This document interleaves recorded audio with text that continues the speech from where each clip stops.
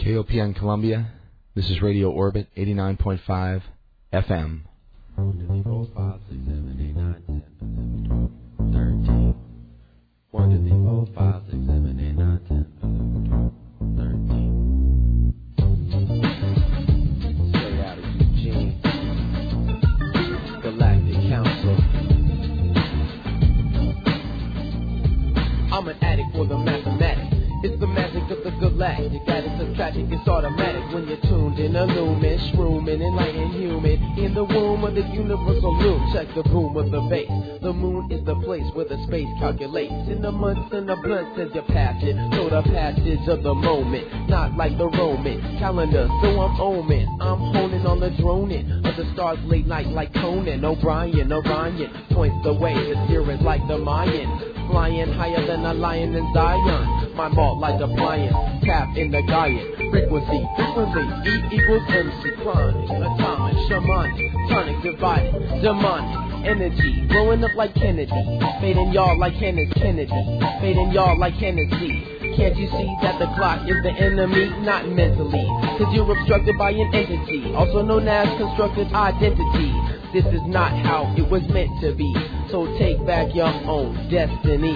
Astrologically speaking, my sine wave is speaking, just a beacon in a solar light sequence. Burning of the heathen, share a sack of the Shiva. My light I stare into pi r squares when I'm in the area.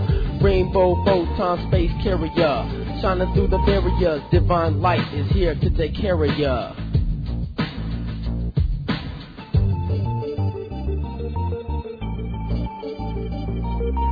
1, 2, 3, 4, 5, 6, 7, 8, 9, 10, 11, 12, 13. 1, 2, 3, 4, 5, 6, 7, 8, 9, 10, 11, 12, 13.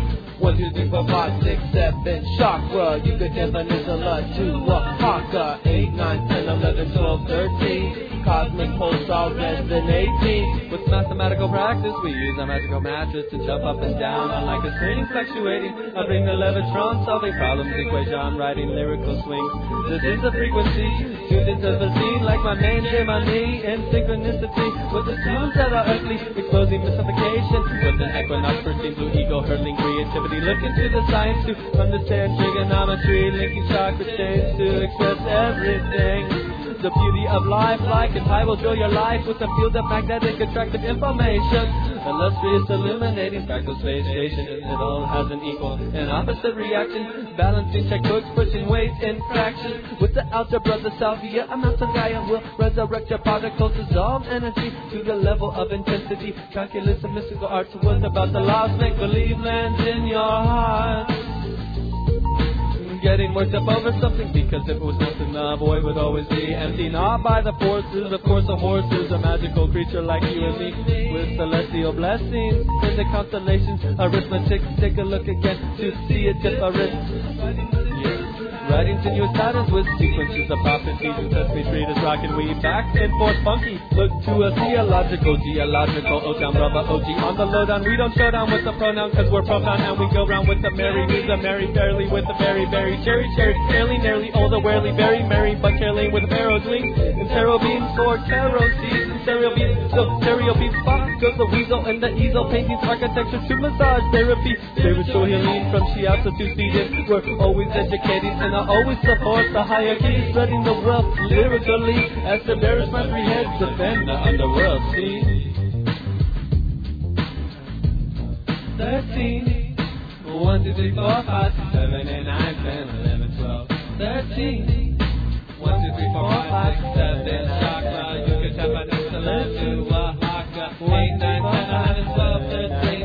Cosmic pulsar resonating. All right, there you have it. That is a band called Resonant Sun. The song is called 13. Mike Hagan, it's Radio Orbit, KOPN Columbia, 89.5 FM. And it's about 6 minutes after 11 p.m. on the 28th of August. Almost the end of summer. You can almost feel it in the air tonight, actually, walking around downtown Columbia. A little bit of a chill in the air tonight, actually, even down here in Missouri. So anyway, hi to everybody. It's Mike. Thanks to Debbie, first of all, and wonderful stuff, as always. Isaac Asimov this week and the last couple of weeks on Free Range Radio Theater. You can always hear Debbie an hour before me on KOPN with Free Range Radio Theater at 10 p.m. every Monday night. Before that, we always have Kelvin and Jason, Jazz plus Blues equals big question mark. Tech Radio before that, Jeff Wheeler with Common Light starting things off from 3 to 5 p.m. We got a little bit of news in between things there. But always interesting and fun stuff going on KOPN Mondays, and I love to be here and part of the whole scene. So, all right, fun show last week. Big thanks to everybody who participated. Tonight we have John Major Jenkins, our friend and the wonderful author of Maya Cosmogenesis 2012, among other books. He's been on the program a couple of times before. And just a couple of weeks ago, as a matter of fact, John called in and wished us a nice evening on the birthday show back on the 14th. He and Jay Widener actually chatted for a little while together. It was really interesting, as a matter of fact. So anyway, if you missed it, as always, it's on the web, www.mikehagan.com. The archives are there, and the music archives are there as well. So if you're interested in the music that you're hearing, you can check all that stuff out on the web at mikehagan.com and just figure out a way to get to the program archives or the music. All right? Okay, as I said tonight, John Major Jenkins will be talking about Maya cosmology. What is it? What is all this business of 2012? We'll be talking about shamanism and the end of history. And we'll do the standard this first hour. We'll do space weather, maybe some news, maybe take some questions off the chat room, perhaps. We'll see. And we'll mix in some wonderful and appropriate music throughout the evening.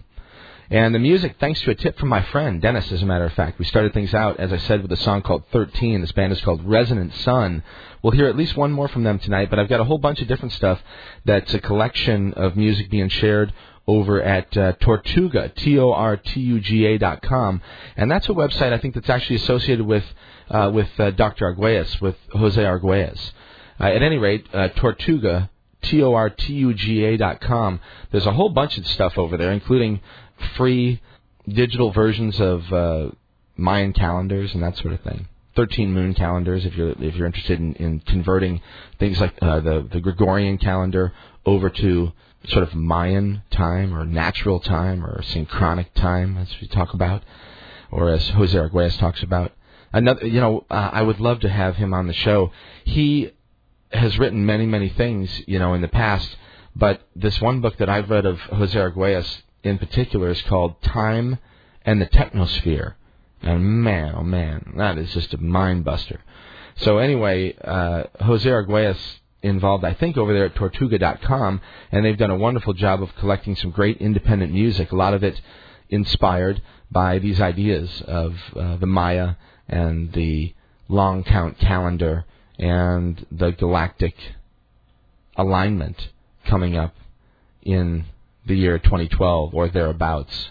There's a little bit of controversy over when the actual thing occurs, but the bottom line is we're getting very close, and it's more like a window as far as I'm concerned, and we're about to pass through it. So, at any rate, going to be fun. Music and talk tonight. John Major Jenkins and a bunch of great music from over there at Tortuga.com. So that's what you got in for you, all right? And one more time, thanks to Dennis for pointing me over there to that music. It's great stuff. All right, so stick around. I'll throw something else on here for you and give you another taste of some of this music. Let me get my ducks straight, and I'll be back in a few minutes. It's Mike. You're listening to Radio Orbit, and it's KOPN Columbia, 89.5 FM.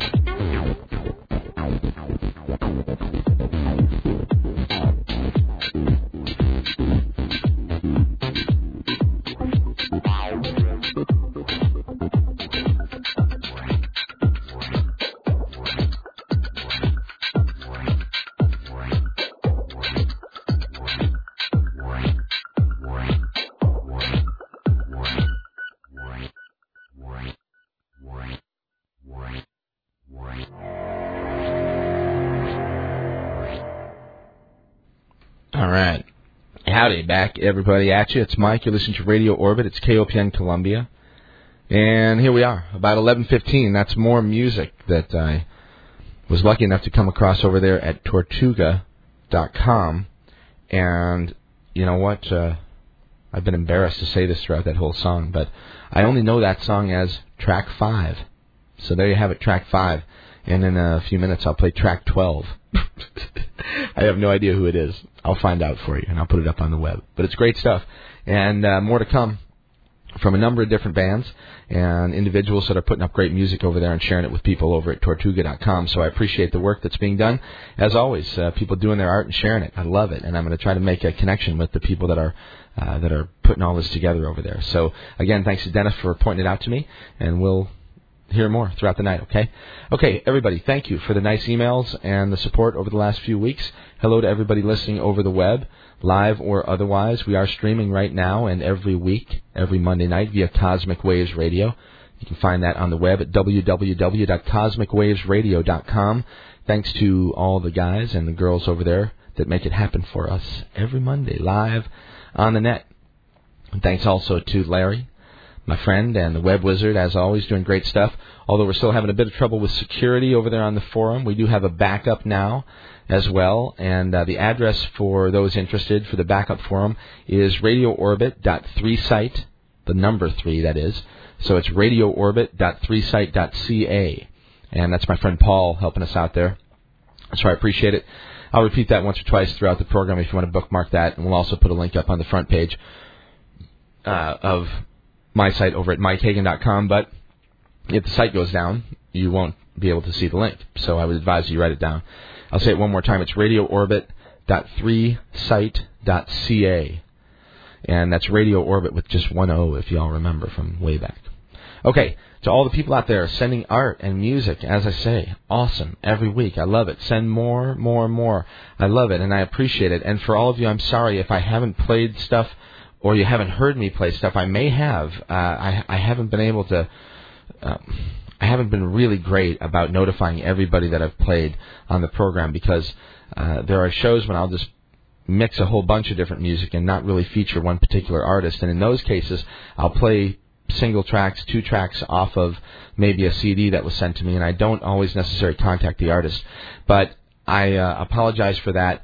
I'll get better at getting all of this information up on the web, so if I play any of your music whatsoever, I'll have a link to you and information about you and your music, and I promise to make a better effort at doing that because there are lots of people that are sending wonderful stuff in here, and most of the people get mentioned, I think, on the air, but there are certainly some that I probably haven't, and I apologize for that in advance and in regression. All right? Thanks also to everybody who's been hanging with us over on the web. All right, we got things worked out for the most part. We're not going to do any registration anymore. Just go over to the website MikeHagan.com, and you'll have access to everything we're doing. The guys from Yachai have still agreed to make their entire CD, Sweet Mother Mercy, available. You don't need any passwords or log-on IDs right now, at least, in order to get to the program archives or the music archives. And so just pop on over there and peek around and let us know what you think, okay? We have lots of other projects in the works, including another project that I've mentioned once or twice with Yachai. Their most recent effort is something they call the Insect Sessions, and that's coming real soon, and we'll do a special thing when that comes out. Anyway, there's lots of stuff happening and lots of things on the web that you can find to interest you and your friends, maybe. All right, one more time I want to thank Paul from the 3Site Network for giving us a little backup for our own little forum. And if you're interested, you can pop on over there to Radio Orbit, RADIORBIT.3site. That's the number 3, SITE.ca.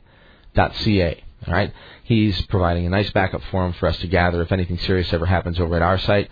And it's a great gesture, and as I said last week, and again, we thank him for his generosity. All right? We'll get a link up, as I said, but in the meantime, bookmark that. All right?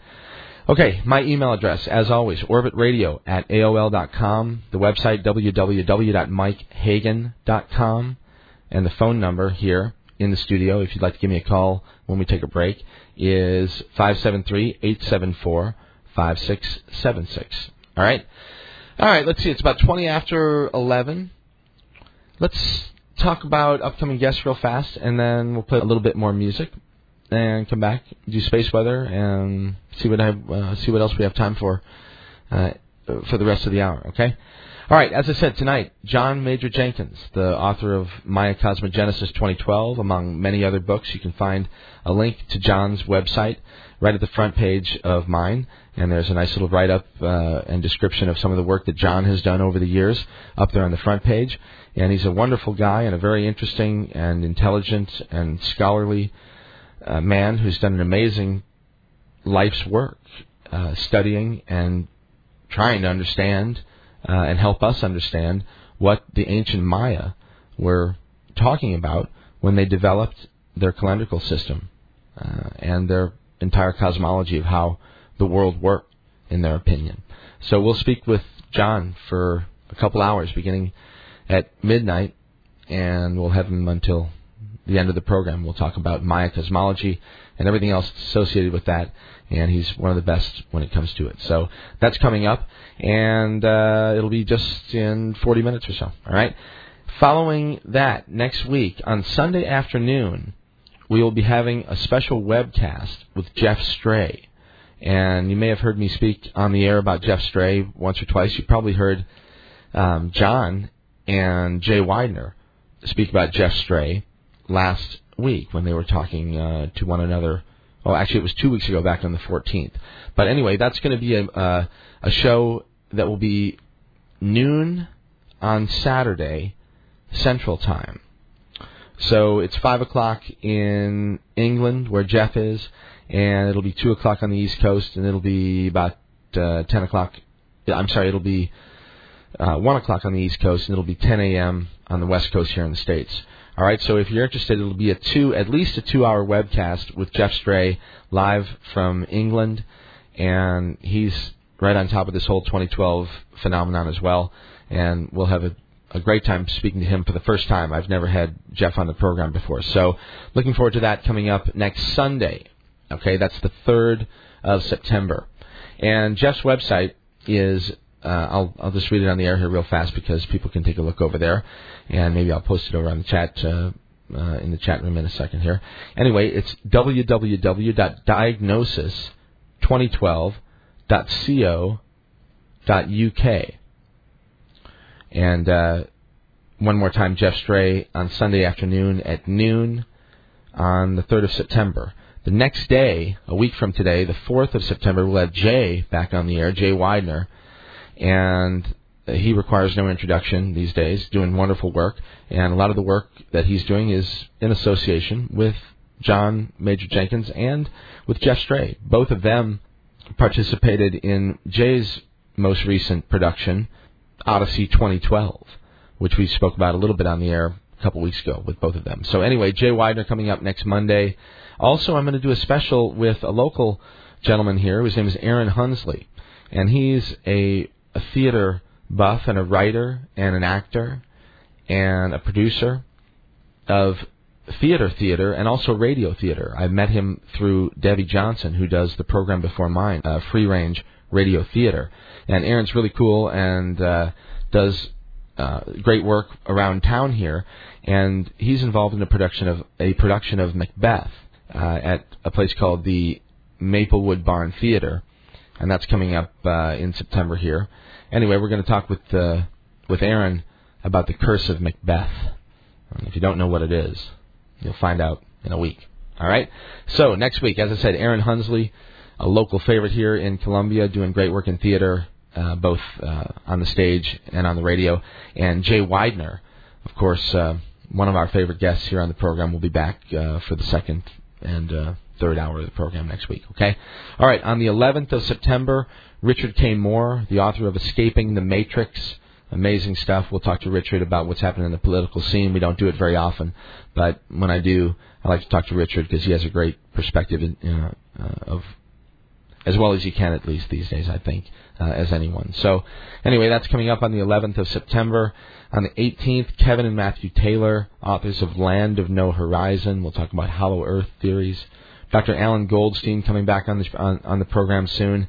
Dale Pendell, G. Edward Griffin, Jim Beard, Dr. Roland Griffiths, and who knows who else. So all that coming up, and I can't wait to do it. It's going to be great, all right? Okay, let's do space weather, and we'll talk about what's happening up there in the sky above your heads. There is a solar wind stream that impacted the Earth's magnetic field just yesterday and caused not a real substantial geomagnetic storm, but a pretty extensive one in the northern hemispheres. If you were in Scandinavia, for example, there was some great imagery that was viewed and photographed up there, and the storm has pretty much calmed down, but it could flare up again. There's some interesting things happening on the surface of the sun that, of course, generate these storms. And for people up there in the high latitudes, keep your eyes on the skies, because it's going to be interesting probably for the next, 5 years maybe, 6 years, something like that. Anyway, if you have a solar telescope, you can actually look at the sun. You probably got another 24 hours or so to do it, and you'll see one of the things that's been involved in this solar wind stream. And I actually mentioned it last week. There's a sunspot group up there that is designated number 905, and I told you that it was one of these things they call a backward sunspot, where the magnetic field is reversed on the sunspot. It's something they don't see very often, and when they do, it signifies, at least in some people's understanding, that the solar cycle is in the midst of shifting, which would mean that we would be moving back into a more energetic cycle of the sun. And many of the solar cycles and solar watchers and sun bugs have speculated for quite some time that the sun has been getting more energetic and is getting more so during the peaks of each successive cycle. And this next one is predicted to be quite an interesting one. So who knows what's coming, but the sun is always interesting to watch, and the sun is certainly something that you can't do without. But I'm not sure if you can do with too much of it either, so we'll have to find out. Anyway, keep your eye on the sun, as always. All right, backward sunspot number 905. It's splitting up, and it's throwing off all kinds of interesting things. It looks like it was just smashed by a big giant hammer. At least that's what the people at spaceweather.com think. And if you keep your eye up there or take a look over the next 24 hours, you'll be able to see it before it completely disappears. All right? The question is, does it go quietly? Because sometimes when sunspots are changing quickly, they can do wacky things. And it has the potential to launch some big flares, perhaps. So the sun getting more excited, just like we are down here on planet Earth. Okay, on Tuesday, let's see, tomorrow night, if you go out just about an hour after sunset, you'll find the crescent moon. It'll be down there in the southwest, very low, though, in the sky. Jupiter will be about 6 degrees up and to the right. The beautiful star Antares, 25 degrees or so upper left. Spica, 21 degrees to the lower right. You'll have a nice little frame around the crescent moon in the southwest. And if you're up early, before sunrise, maybe an hour or so, on Wednesday, if you look to the east, northeast, you'll see Saturn, 4 degrees or so, just above and to the right of Venus. And you'll know Venus because it will be the primary light in the sky at that time of the night. All right, what else? On the 30th of August, that's Wednesday, we're coming up on the end of the month here. Again, after sunset, you'll find the moon up there in the southwest, still low in the sky, though, and it'll be about half full. And you'll see Jupiter now, about 15 degrees off and to the right. You'll see Antares again, 13 degrees up and to the left. And Venus and Saturn, before sunrise, will be real close to one another, about 5 degrees apart. And it's a beautiful sight when you get up in the early morning like that, before the sun rises. And Venus will be getting lower and lower. Saturn will be rising. And it's interesting, as you know, the more I do the program, the more I become sort of a naked eye astronomer, or I get better at it, and the more you know about it, the more beautiful and fascinating and remarkable it becomes. Anyway, beautiful stuff happening in the skies. Again, on Thursday, about an hour after sunset. If you're in the middle of the U.S., say somewhere in Michigan or Chicago, that area, the first quarter of the moon, the half moon, will be in the south-southwest, Antares again, the heart of the Scorpion, within a quarter, well, no, I'd say maybe 2 degrees, maybe a degree and a quarter. But who's counting, all right? Anyway, Antares will be just above the moon's northern top, and as the evening progresses, the moon will be moving to the east toward Tau Scorpii. There'll be an occultation of a star that's called Tau Scorpii, I should say, which is just a little bit down and to the left of Antares, and you'll be able to see the moon occult that. So anyway, all right, what else? Friday, the moon will be really low, almost 6 degrees lower than at the winter solstice. Remarkable, actually. And that'll be on December 21st this year. But as it passes due south, it will begin to rise a little bit, and from about 40 degrees north, the moon will be, about 20 degrees, maybe 21 degrees up in the south on September 1st and the 2nd. All right, what else we have happening here in space news? On the 29th, that's tomorrow, there will be the launch of STS-115, Space Shuttle Atlantis, if everything goes okay. What else? Griffith Observatory reopens real soon. Don't give an actual date. There are a number of different launches of satellites going up, a number of different close approaches of comets and asteroids. But there's one of particular interest here.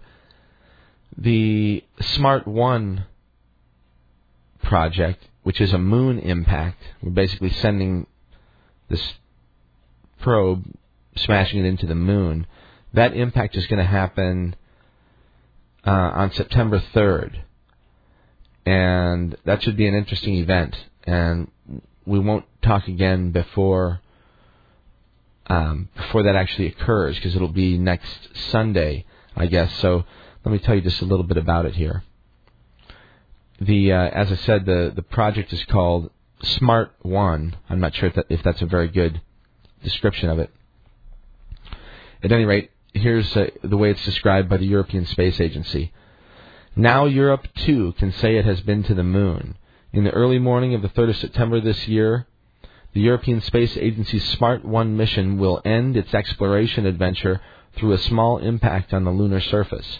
The whole story began in September 2003, when an Ariane 5 launcher blasted off from Kourou, French Guiana, to deliver the European Space Agency's lunar spacecraft SMART 1 into Earth orbit. SMART 1 is a small unmanned satellite weighing about 366 kilograms and roughly fitting into a cube about 1 meter across.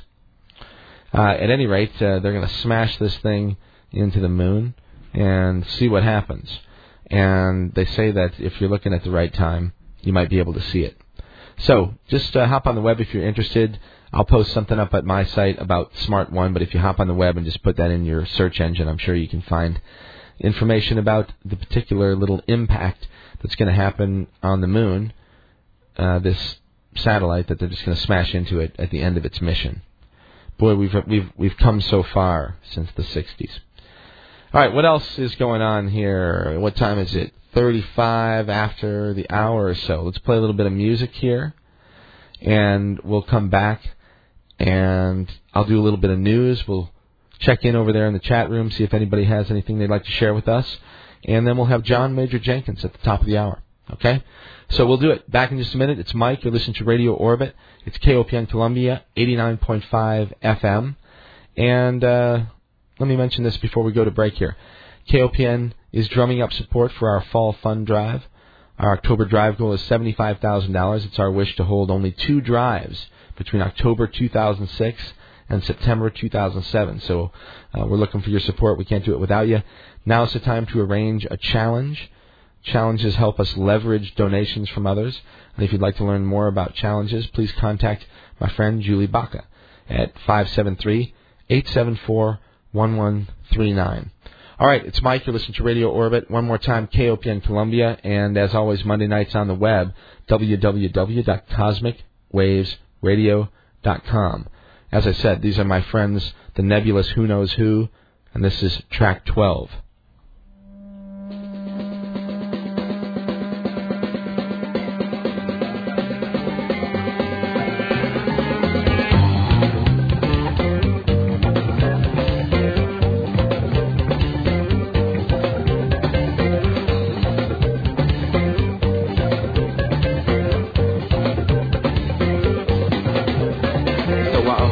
clock and I walked outside with my eyes open wide and I gazed at the day's displays amazing portrays me. Bound to astounding surroundings, resounding the rainbow is sounding on all of my senses, climbing these fences. I'm elated, fascinated that the world is animated by the mind which has created, setting sun is illustrated over nature's elevated heights, never changing days and nights, shadows and lights, black as harbor and white. Holes never need canvas, these constellations endless, extensions of the mind, state of vapid cause and permeate the sun, moon and stars, nature's trinity.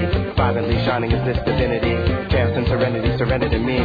Somewhere in between, vast forest, shading green, untouched, I'm pristine and away from this machine. Seeing sights serene as they rise from the sky before our eyes, we harmonize, mind and body, the will is free. If you manifest your destiny, God exists if you are willing to see, residing inside of both you and me. You see spirituality, orbits reality, balance dualism, and serve with stoicism, universal organism using universal rhythms without and within, ascend to descend, and to begin it all starts to blend, separation's illusory, this world runs on synchronicity.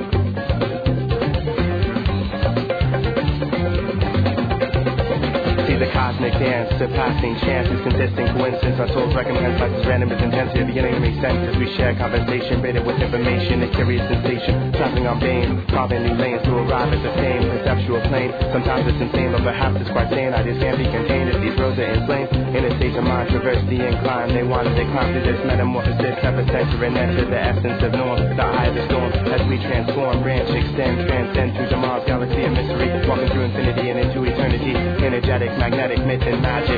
We move majestic motion, ecstatic at the notion of omniscient devotion. Rhythmic like the ocean in the shadows of the moon. I feel a change is coming soon with that level levitation, perceptual escalation, directional elevation through connection to all beings. Communal thought, being, full capacity, sing. These celestial ceremonies internally, externally relate to me.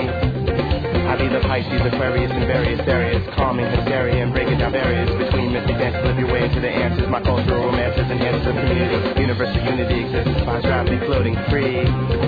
See divine signs, eclipse time, thoughts climb to redefine the mind's patterns. I've seen Mother Earth mimic Saturn in the Utah nocturnal. I wrote it down in my journal. These reflections are eternal, as extensive as existence. Quest to hear each human sentence. Stop and listen, words can glisten, just like these stars above. Immerse your soul in love. Immerse your soul in love. Immerse your soul in love. Immerse your soul in love. Immerse your soul in love.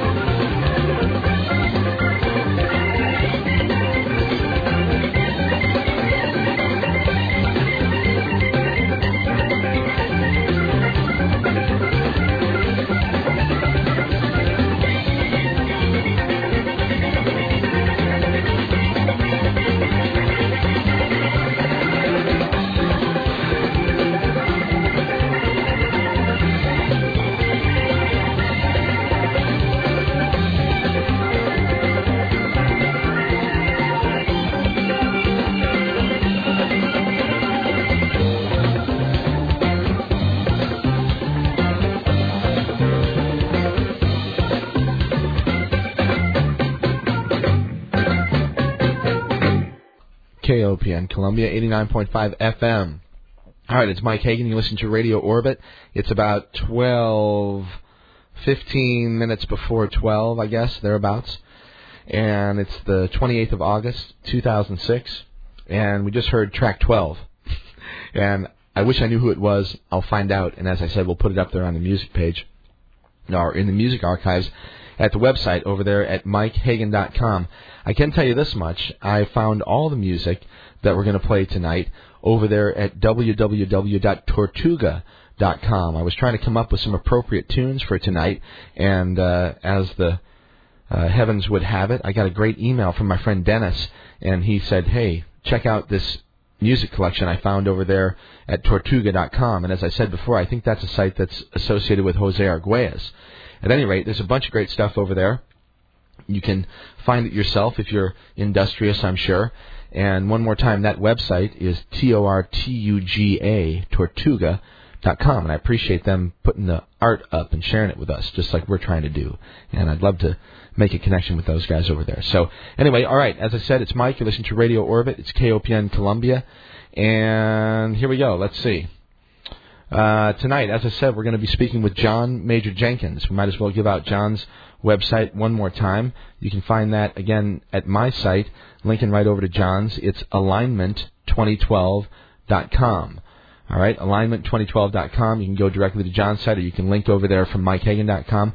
Either way, take a look around. There's a bunch of amazing information and great stuff that John's been embarking on for many, many years now. So it's going to be a fascinating conversation, as it always is, with John Major Jenkins coming up in just about 15 minutes. And before then, I thought I would talk a little bit about what's in the news here with regard to 2012. And we'll find out if we're on target or not. All right? Okay, first, this is, let's see, I think the first 20 stories or so that I found in the news. What I did is I went to Google, I put in the number 2012, and then I clicked on the news search, so it would pull up the top, whatever, how many stories in the news about 2012. And there was a whole boatload of them, but this was just, you'll get a feel for what's going on in the world. All right, first one, Sydney to bid for 2012 World Expo. This is a big story in Australia right now, and it's a major event there that's coming up. There's the quote from Google says, Mr. Aima said the state's next big target would be the 2012 International Registered Expo.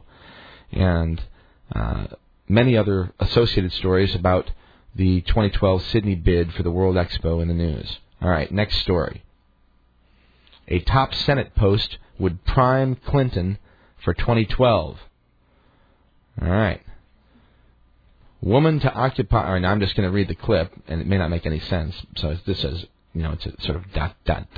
Woman to occupy the August body's leadership position. She would remain in the public eye, ready and waiting were the ground to shift, and 2012 to look ... In other words, they're talking about Hillary Clinton running for the presidency, I'm guessing, in 2012. All right, the next story here. Number 3. From New York, the Post-Standard in Syracuse. 6 speeds fill the need for fun and efficiency. A company that does forecasting and market intelligence for the auto industry recently predicted that by 2012, at least 60% of the cars sold in North... All right, you get the idea. Big advances in the auto industry coming in 2012. What's next? Number 4. No plans to axe equestrian venue. London, 2012. This is from GamesBids.com. The fourth most looked at, or fourth most high-ranking story in Google News about 2012. The London 2012 Organizing Committee issued a statement regarding recent speculation as to the use of Greenwich Park at the 2012 Summer Olympic Games. It has to do with riding horses there. That might be a good idea to have a horse in 2012, actually. All right. Athletics. This is the next one. What did I say that was 4? This is number 5. Athletics. Moorcroft's 2012 Games objective. Man, it's all sort of sporting events so far, at least.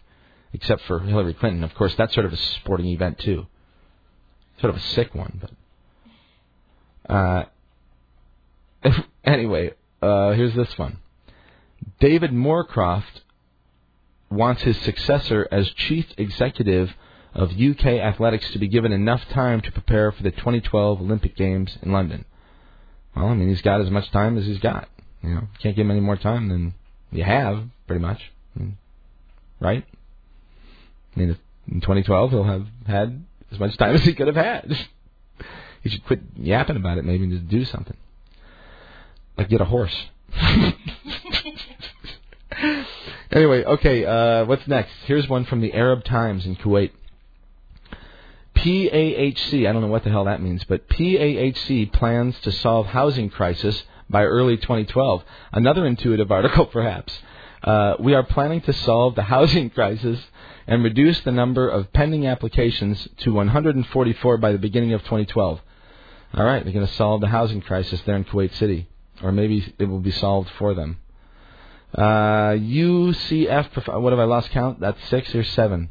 Maybe not, maybe 8, I don't know. UCF professors to work on weather instrument design for 2012. This is from NASA, University of Central Florida.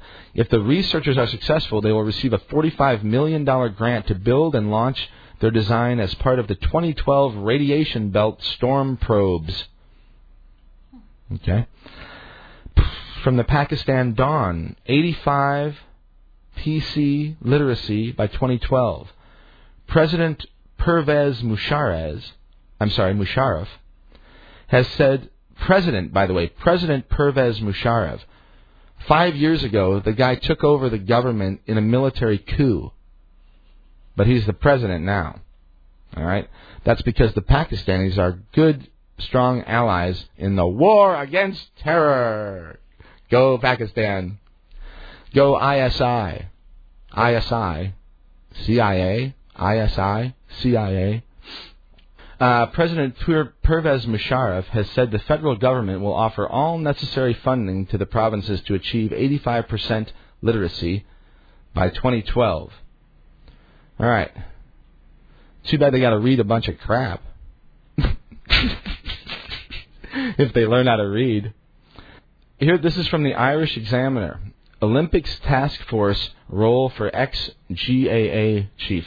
The former GAA President Sean Kelly and Budget Travel Chief Gillian Bowler will be among the members of the new London 2012 Olympics Task Force. Another one about the Olympics there. Next one, the market for enterprise portals. 1,100 million. In other words, 1.1 billion in 2005. www.researchmarkets.com has announced the addition of portal software market opportunities, strategies and forecast 2006 to 2012, blah, blah, blah. They're going to make a whole lot of money. Bid to lure 2012 Olympians for training. This is from Ireland Online. From The Guardian UK, athletics seeks new leader in the race for 2012. From The Independent UK, number 12 or 13, whatever, athletics, Moorcroft departure renews talk of bigger 2012 input. Over 3 million visitors expected by 2012 in New Zealand. Big push to piggyback on windfall of 2012 London Olympics. There's another one they're going to make a lot of money on. 3.1 million visitors expected by 2012. Another story about New Zealand having a whole lot of visitors. That might be intuitive as well. Moorcroft, again, this guy, he's all over the Olympics. China to host 2012 international... here's one. This one slipped my attention. I'm glad I kept reading. China to host 2012 International Astronomical Union Conference. China has won the right to host the 2012 International Astronomical Union Conference, beating France, Germany, and Greece at an IAU meeting. That might be an interesting one. All right, what else? From Kuala Lumpur. ASEAN, I forget what that is, but it's an Asian cooperative of some sort, will fully eliminate non-tariff barriers by 2012 in 3 stages. And the last one, but not least, of course, we finish up again with China will host International Astronomical Union Conference in 2012. So anyway, that's what's happening in the news with regard to 2012. And it is a far cry from what we will be talking about tonight on Radio Orbit with my guest, the wonderful John Major Jenkins. And the fact that we're miles away from what the mainstream is shooting us means I think we're sort of getting closer to center mass, if you know what I mean. So we'll find out as time rolls along. And unlike the guys in the Olympics, you only got as much time as you got. So whether you like it or not, we're all going to find out what's happening just 5 or 6 years in the future. Maybe something big, maybe something little, maybe nothing at all. Maybe the whole world changes. Who knows?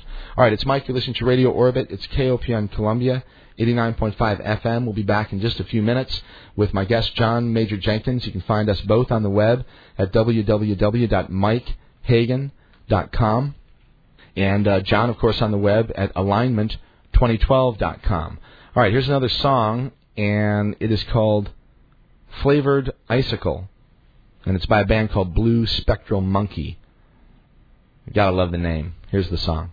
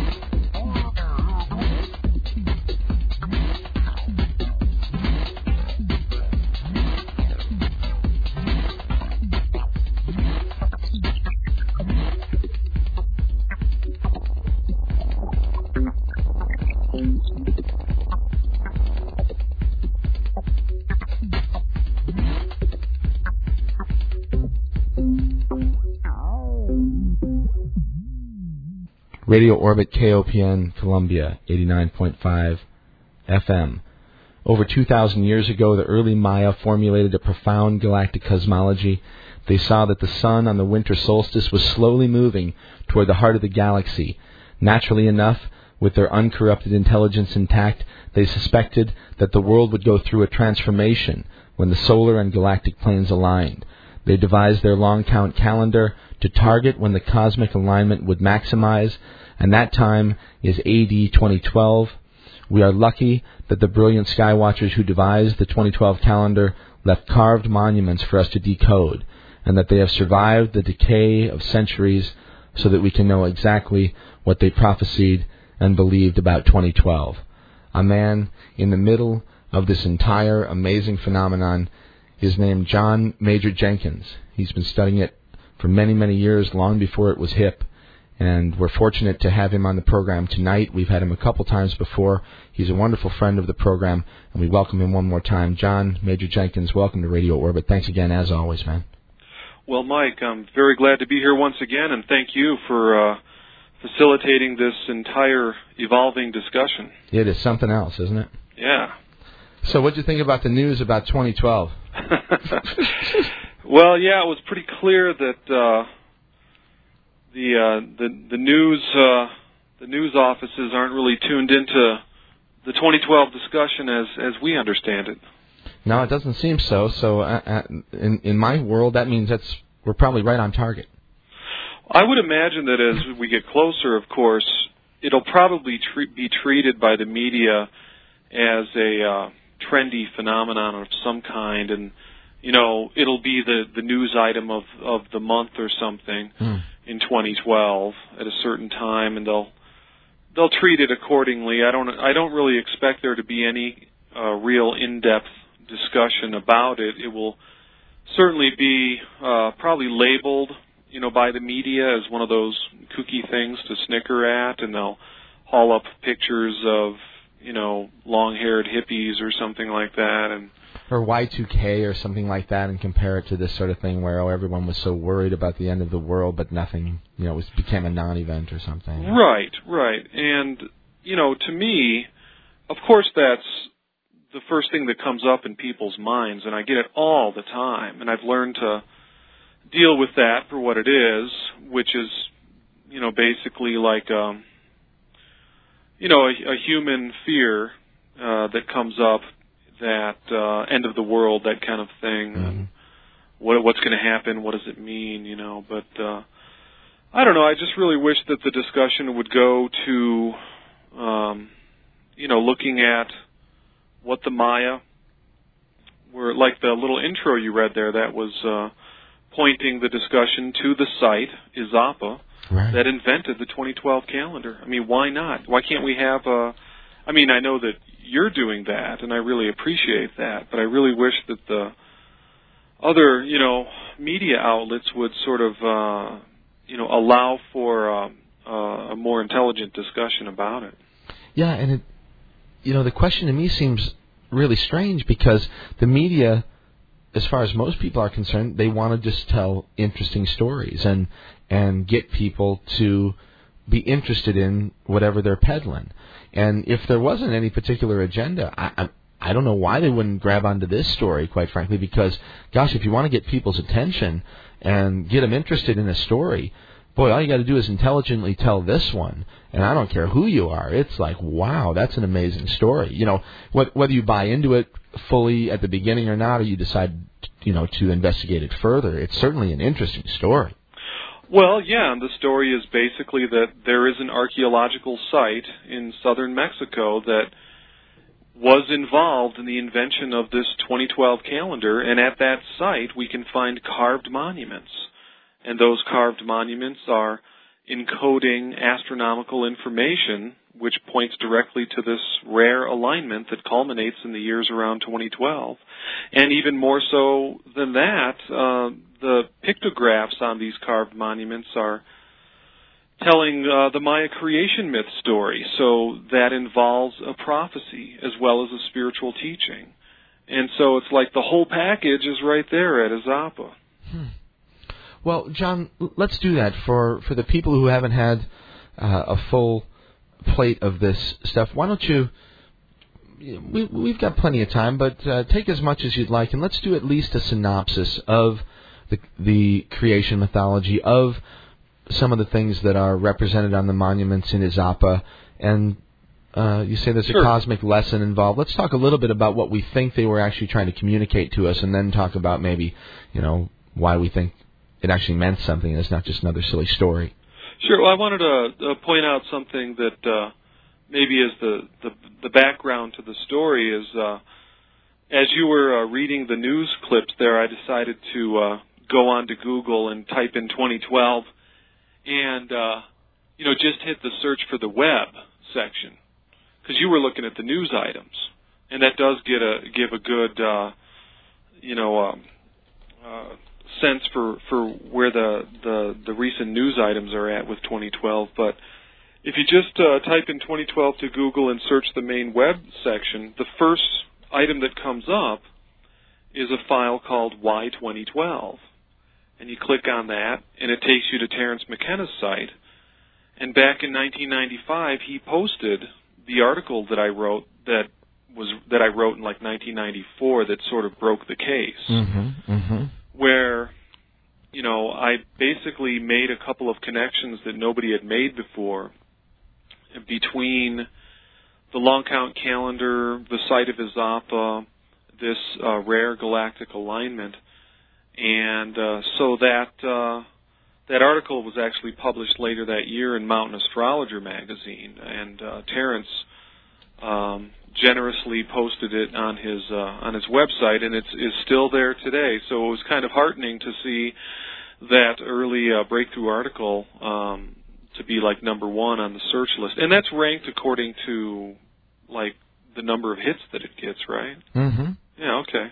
Yeah, I mean, there's certainly some sort of a hierarchical ranking that has to do with the hits for sure. I mean, I'm sure some people pay for it. Oh, right. I think that's how that works. Yeah. But I think that certainly there's a number of hits mechanism in there too, I think. Right. So, wow, amazing stuff. Yeah. So, well, there is a question that I want to ask you right up front here that somebody had posted in the chat room early on, and I'm not sure if it fits right now, but I just, because the way the chat page goes, it rolls out of sight pretty soon. Oh. And if I don't say it now, I won't be able to document it. So let me just say it, and whether we want to address it now, we can, or we can just write it down for later. Okay. All right. But he mentions a gentleman whose name was Ian Lungold, and asked if you had any ideas. Whether next year, I'm guessing 2007, he's asking that we would meet our galactic neighbors. That I think that maybe was an idea that Lungold was putting forward, and I'm not sure if you have any position on that, John. But I've read a little bit about that. It's one of those things where people come up with different dates. Whether it's intuitive prophecy, I don't know. I don't see 2007 as being indicated in any way by the calendar. Some people say, bring up this whole other issue of, they now know that Jesus was born in 4 BC.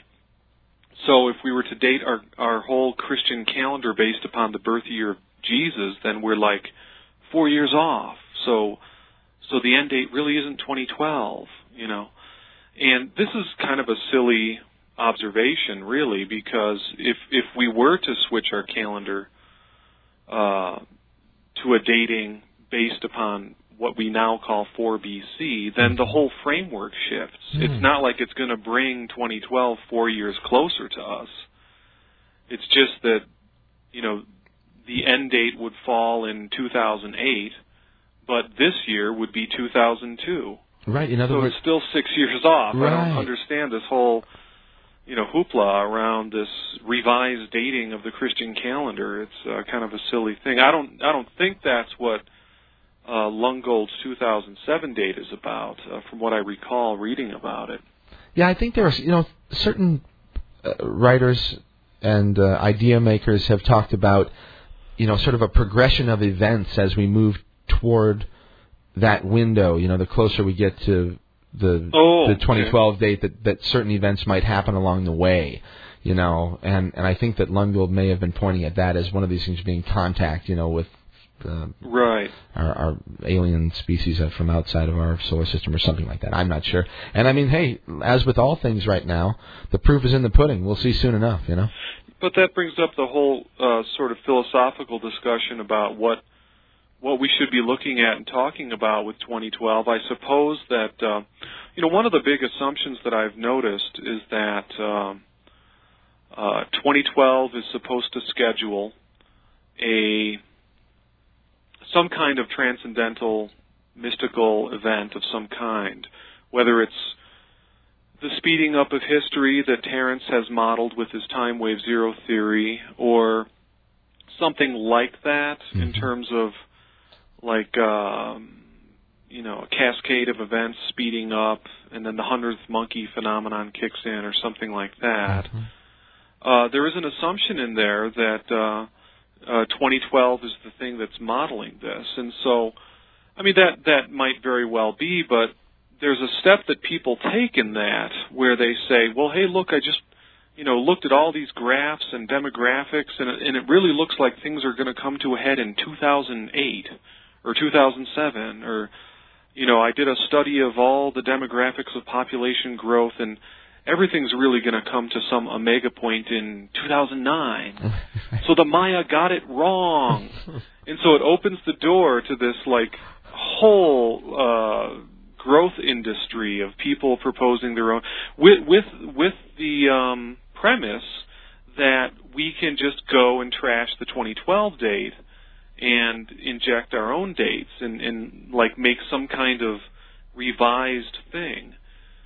And that's just plain silly from my point of view, because December 21st, 2012 is the authentic artifact that we should honor. And that's what, of course, the date that, we have from the work of scholars over many decades making the correlation between the calendars.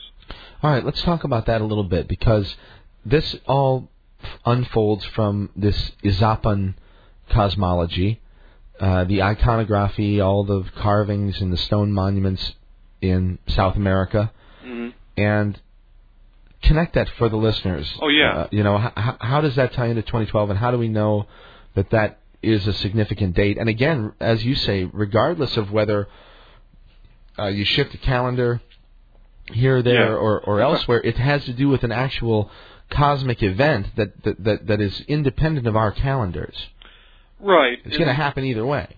The way I language this is the way that I've learned to frame the whole discussion, and I think it is a way of framing it that avoids the pitfalls that other perspectives fall into, which are sort of based upon halfway true understandings of the topic. So let me give a little sketch here. The long count calendar is this timekeeping system, and it's carved on monuments going back to the 1st century BC. The first monuments carved with long count dates are dated to the 1st century BC. The long count calendar has these periods of Baktuns, and according to the creation monuments, which are like texts that are carved with hieroglyphs and dated in the long count, they're actually talking about Creation Day and the subsequent recreations of the world at specific intervals. This is basically just the world age doctrine. We find the world age doctrine in many ancient cultures. The Hindus had the Yuga system, the Yugas, and the Maya had their own world age doctrine, and they believed that every 13 Baktuns, a period in the long count calendar, that's about 5,125 years, the world would go through a transformation. And in the creation mythology itself, which we have recorded, it's called the Popol Vuh. So we not only have these carved monuments that are telling us about the world age doctrine and Creation Day, but we also have the texts of the Maya creation story, the Popol Vuh, otherwise known as the hero twin myth, because it involves the adventures of the hero twins and their attempt to resurrect their father. And I can get into that a little bit later. Sure, and that, it's amazing that, that imagery we see in so many other mythologies, the hero twins. Oh, right. Right. And going to save the father. I mean, you think of Set and Osiris and Horus and that whole story. And sure. And most importantly, as with the Egyptian mythology and many other mythologies, the Maya creation myth encodes astronomy. So that's a real key. And so we have these texts that are talking about, the transformation of the world. So it's always about transformation in the Maya World Age doctrine. I mean, that's, fundamental truth number one. And when I look at the primary documents of the Maya World Age doctrine, I don't see doomsday. I mean, there's kind of a superficial level of interpretation that today, appeals to the masses, as it probably did at any point in history, to just kind of flay the superficial interpretation and use it as a fear-mongering device to control the masses. So people today that aren't willing to go to a deeper level with the discussion will fall prey to that, as do any people at any point in history. So my appeal is to sort of let's go to a deeper level with that and get beyond that whole thing, because it's really about transformation and renewal. John, how can we be comfortable with the translations, that we know that they were talking about words that we could equate with transformation and renewal and new worldly ideas? Well, as far as the Popol Vuh creation myth, that was recorded by Mayan elders in the 1550s, and it's quite apparent that they were actually reading from a hieroglyphic text. So they were sort of sanctioned by the Christian priest who was sensitive to recording the ancient stories, and this all occurred in the town of Santa Cruz del Quiche in Guatemala in the 1550s. So the elders were able to record. By that time, they already learned how to speak Spanish and write in the alphabetic script and stuff like that. Yeah, so, but still 500 years almost. 500 years ago. Yeah. And it's the work of translators, doing good translations, comparing words and concepts and all that kind of thing. Okay. All right. And it's a pictorial language. Well, in the original hieroglyphic form, yeah. But what was recorded in the 1550s then got put down into Spanish Latin script, and okay. then it was. Right. And the original of that is still surviving today. It's in the Newberry Library in Chicago. Is that right? Yeah. Wow, how'd it get there? Oh, I don't know. It was one of the acquisitions. Big libraries and universities acquire these things. Yeah, acquire. Yeah. Yeah, it's kind of strange, isn't it? Yeah, interesting acquisition. But Dennis Tedlock was the translator and Maya scholar who worked directly with the original text. Right. And produced this amazing translation, and he was very sensitive to the astronomical content of the various deities and mythological episodes. Okay, and in Izapa, are we seeing the same story told in stone? Yeah, and this is where we get more into my own pioneering work with the material. Other scholars have pointed out that the pictographic, and it's very pictographic at Izapa, it's not hieroglyphic at all, which is a more abstract kind of writing style that the later Maya adopted. We're talking about 2,000 years ago. So this is basically pre-classic period. It's early Maya, before the classic Maya civilization, which stretched from about 200 AD to 900 AD. Izapa was experiencing its heyday in about the 1st century BC. And these carved monuments are really, really striking. And the most amazing thing about the site of Izapa is it was many things. I think of it as like an initiation center. It was also like a sacred precinct where astronomical observations were made. Shamans were busy there doing their thing. And what's so striking about Izapa is that these carved monuments, they are depicting episodes that we know from the later Popol Vuh creation myth. So there's already we see, from the 1st century BC to the 1550s when the Popol Vuh was recorded, we have like a 1600-year continuity. So we know that they were doing it long before it was recorded in the 1500s. Right. So there's distinct episodes involving the hero twins and other characters in the creation myth on the carved monuments of Izapa. Very, very striking. So, and it's the first place in history, in Mesoamerican history, where these episodes are found.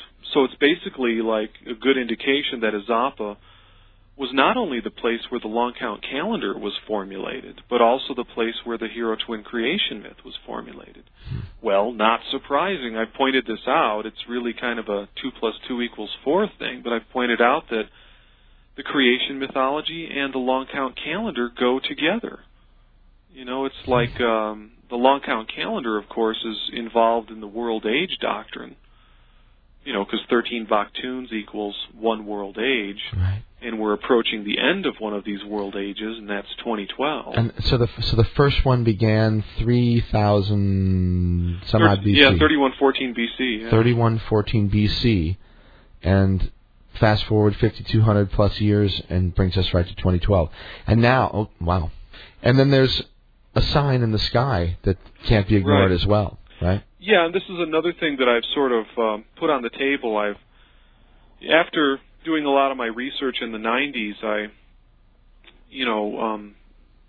started to understand how the ancient Maya skywatchers thought about time and so on. And, basically, they weren't so much interested in the 3114 BC date, which scholars have assumed that it's the beginning date that we should find of interest, which is kind of a bias of the modern mindset. Right, always look backwards.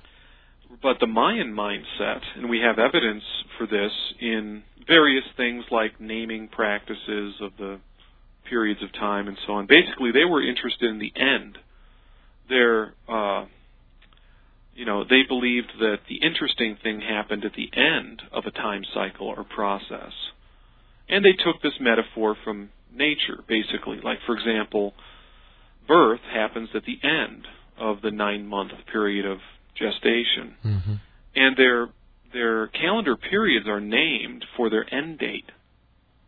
So we're currently in the 4 Ahau Katun, which began in 1993, but it ends in 2012, and the end date is 4 Ahau. So we are in the 4 Ahau Katun, named for its end date. That's how Mayan naming practices worked, and it's an indication that they were more concerned with what would happen at the end of a process. So that's why my attention went to 2012. And let me just lay something out here for you. It's really interesting because as you pointed out with your Google search that the media is not paying any attention to 2012 right now anyway. Right. Well, what about Mesoamerican scholars, archaeologists, all the whole crew of people that are so passionate about the Maya and Mayan cosmology and the calendar and hieroglyphic writing and all these scholars? What do they have to say about 2012? Right. Well, they completely disregard it.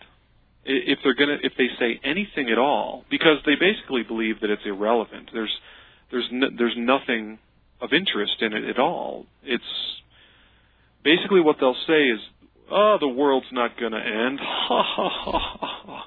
and snicker and walk away. They will. Now, what's absurd about this position is that, according to the best and most widely accepted correlation, the end date is precisely December 21st, 2012. Well, December 21st is a solstice date. And this calendar was put in place over 2,000 years ago. Right, that's that just a means, fluke, right? at the very least, that they were projecting forward 2,000 years to an accurate winter solstice. Now, shouldn't that be a vector for greater inquiry among the scientists? Right. Wouldn't that be the scientific response? Right. I mean, just from the... to use one of Terrence's words, just from the novelty perspective, it's a very novel thing you need to take a look at. I mean, is this a coincidence? Come on. Well, I know it's absurd, but more than one scholar have responded to me and said it must be a coincidence. What was it? P.W. Bridgman, who said a coincidence is what you have left over when you've applied a bad theorem. Right, that's good. Right? Hey, all right, look, John, we're bottom of the hour. Let's take a little break, all right? All right. All right, we'll come back and we'll do more. We got another hour and a half with our friend John Major Jenkins. Everybody, check him out on the web at alignment2012.com. You can link there directly from my site as well at mikehagan.com. And you can also hear the couple of conversations that John and I have had prior to this one, back earlier this year and right at the end of last year. Wonderful stuff, and we appreciate his time and the information that he is bringing forward and has been for many, many years now. So a big thank you to John one more time on the web at alignment2012.com. It's Mike. You're listening to Radio Orbit. It's KOPN Columbia, 89.5 FM. You can hear this program live every Monday night on the web as well, www.cosmicwavesradio.com. And thanks to everybody listening on the web right now. So, all right, one more time. We'll play a little bit of music that we snuck off of Tortuga.com. This one is from a band called Quetzalcoatl, and the song is called To Navigate This Ocean. It's Mike. You're listening to Radio Orbit. We'll be back in just a few minutes.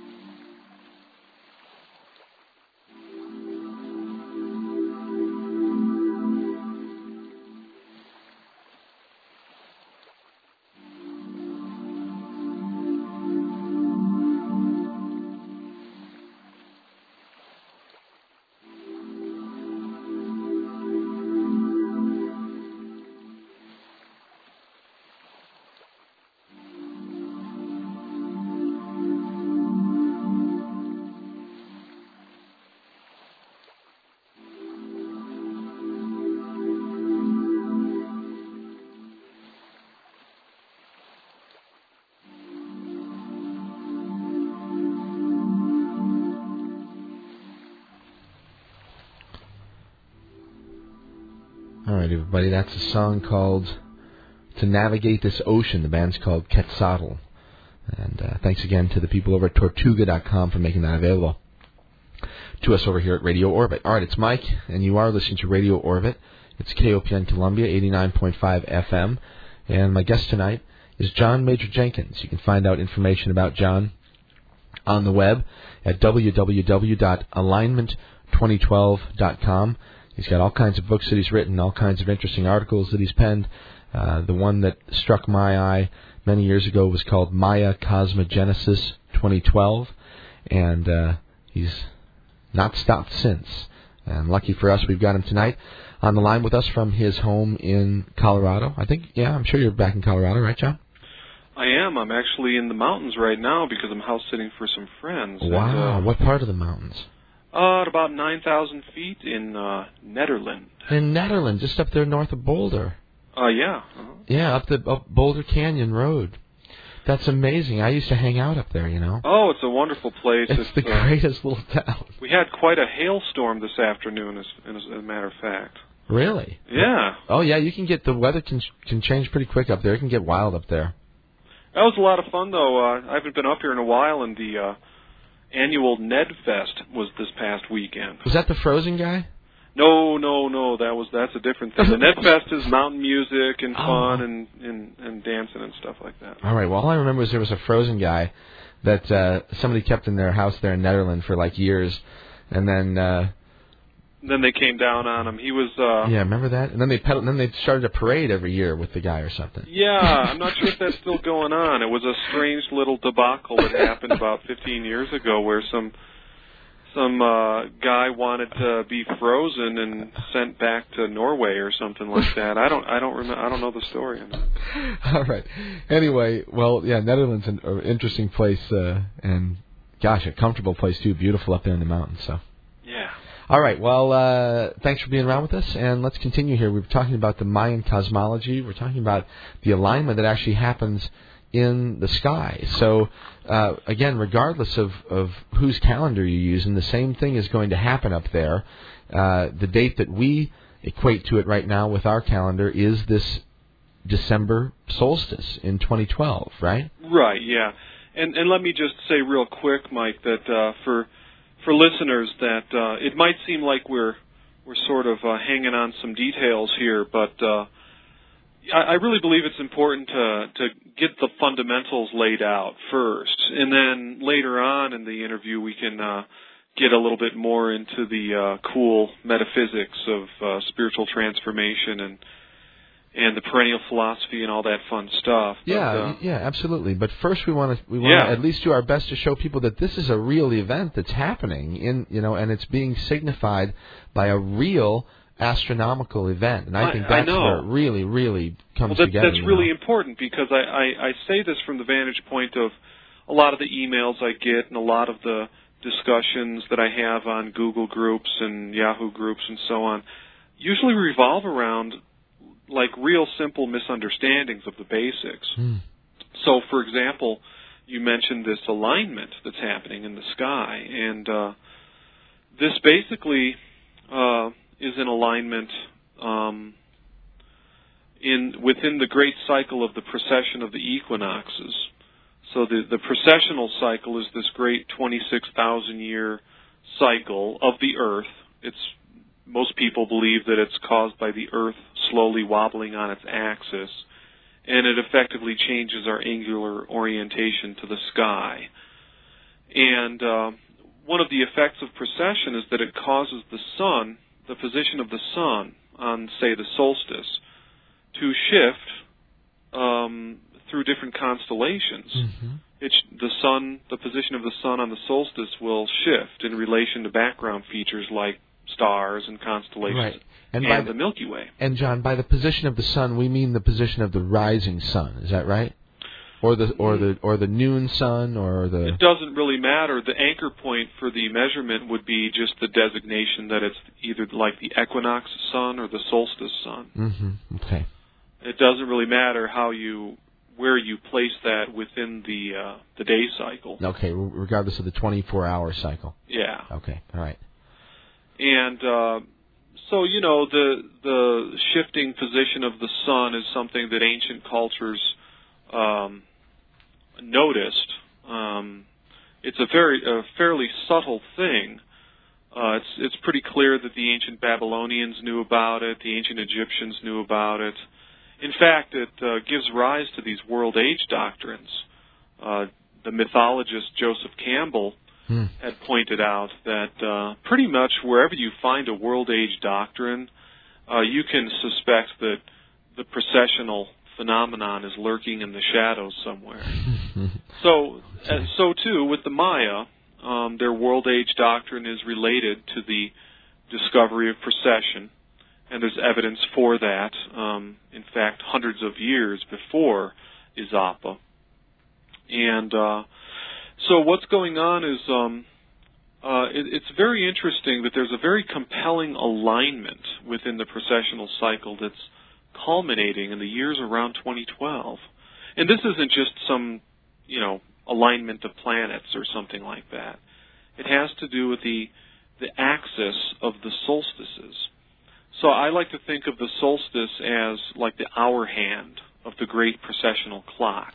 Okay. And it's spinning slowly around the clock face, and once every 26,000 years, the hour hand points to 12 midnight. And what that's indicating is the solstice is lining up with the Milky Way. The Milky Way arches overhead, it looks like a big white road in the sky, and the sun is moving along a track called the ecliptic. And basically the sun on the solstice, on the December solstice, and remember the end date falls on the December solstice, right, will be now this is all a de facto alignment, and the fact that the December solstice sun is lining up with the Milky Way in the years around 2012 is an astronomical fact. And it's quite absurd and amusing that some of the debates that I've had, and if a person Googles galactic alignment, they're likely to be taken to a Wikipedia entry which completely confounds and confutes the entire discussion.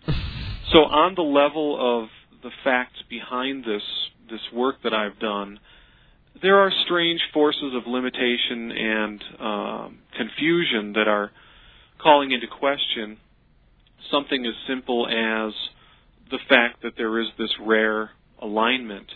Now, I've been very careful in my work to, talk about, it's absurd to say that this happens only on December 21st, 2012. It's a very slow phenomenon. I've been talking about an alignment zone for about 10 years, since I've first started doing this pioneering work with the alignment. So more like a window of opportunity, this sort of thing. Well, just a factual range for the alignment. Okay. Whether or not it's, it leads into the discussion of an opportunity for something. Right. But just in terms of the astronomy, I basically draw from the work of a very respected European astronomer named Jean Meus, who actually calculated the galactic alignment in one of his books back in 1997. And based upon that, and based upon the fact that the sun itself is half a degree wide, we basically have an alignment zone that runs from 1980 to the year 2016. So now the fact that this all basically goes to the basic core of my theory is the hypothesis that the ancient Maya, who invented the 2012 calendar, they were intending to target this future alignment of the December solstice sun and the galaxy, specifically the galactic equator, which is just the precise way that astronomers talk about that.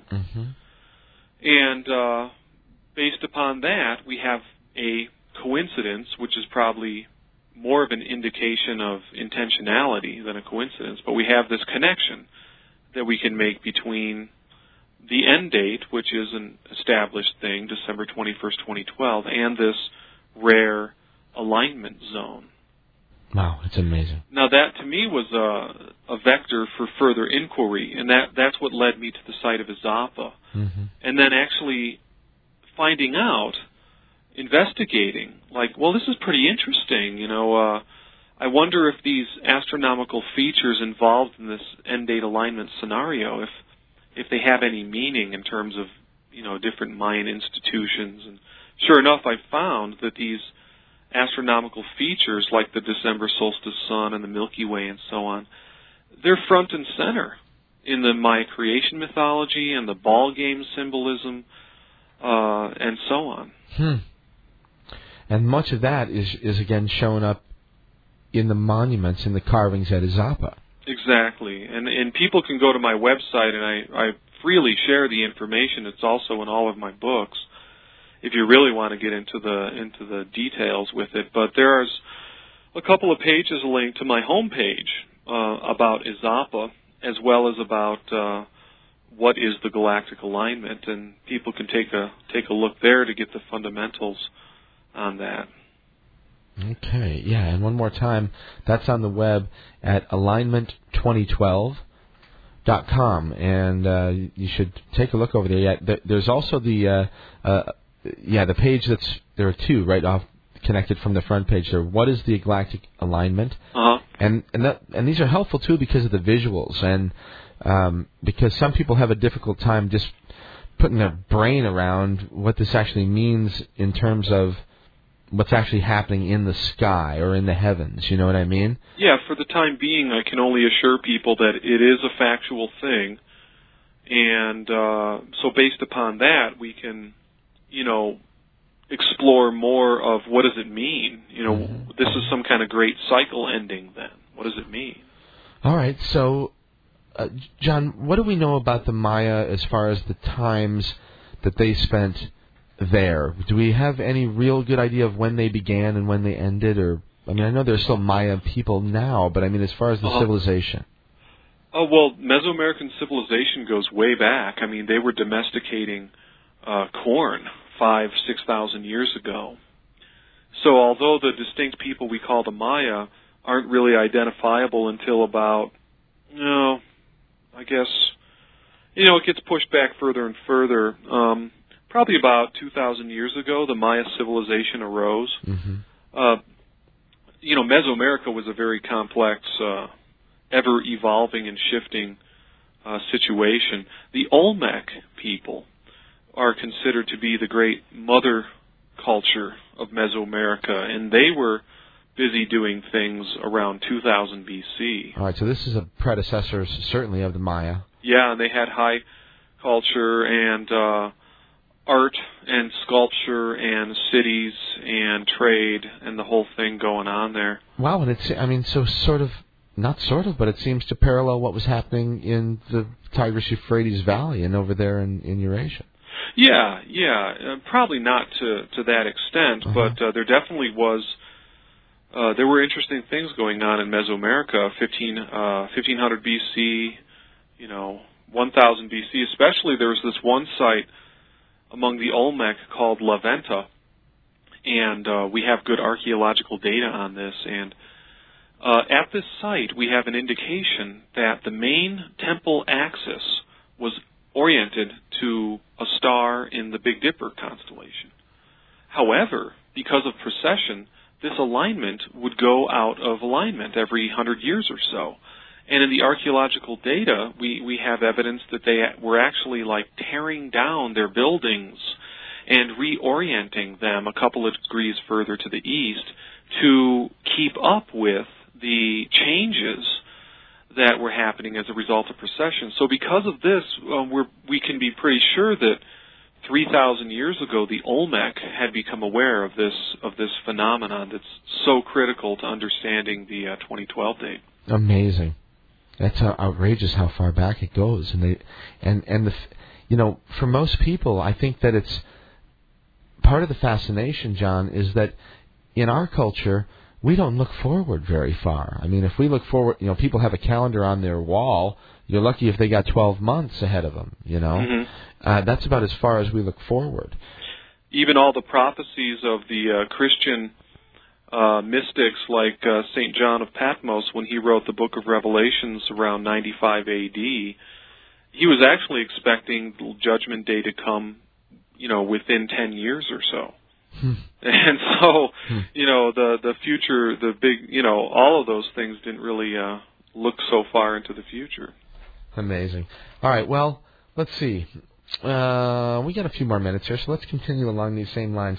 There's a gentleman or a person on the chat page who put up a question here that I think we should get out of the way because we sort of alluded to it a little bit earlier.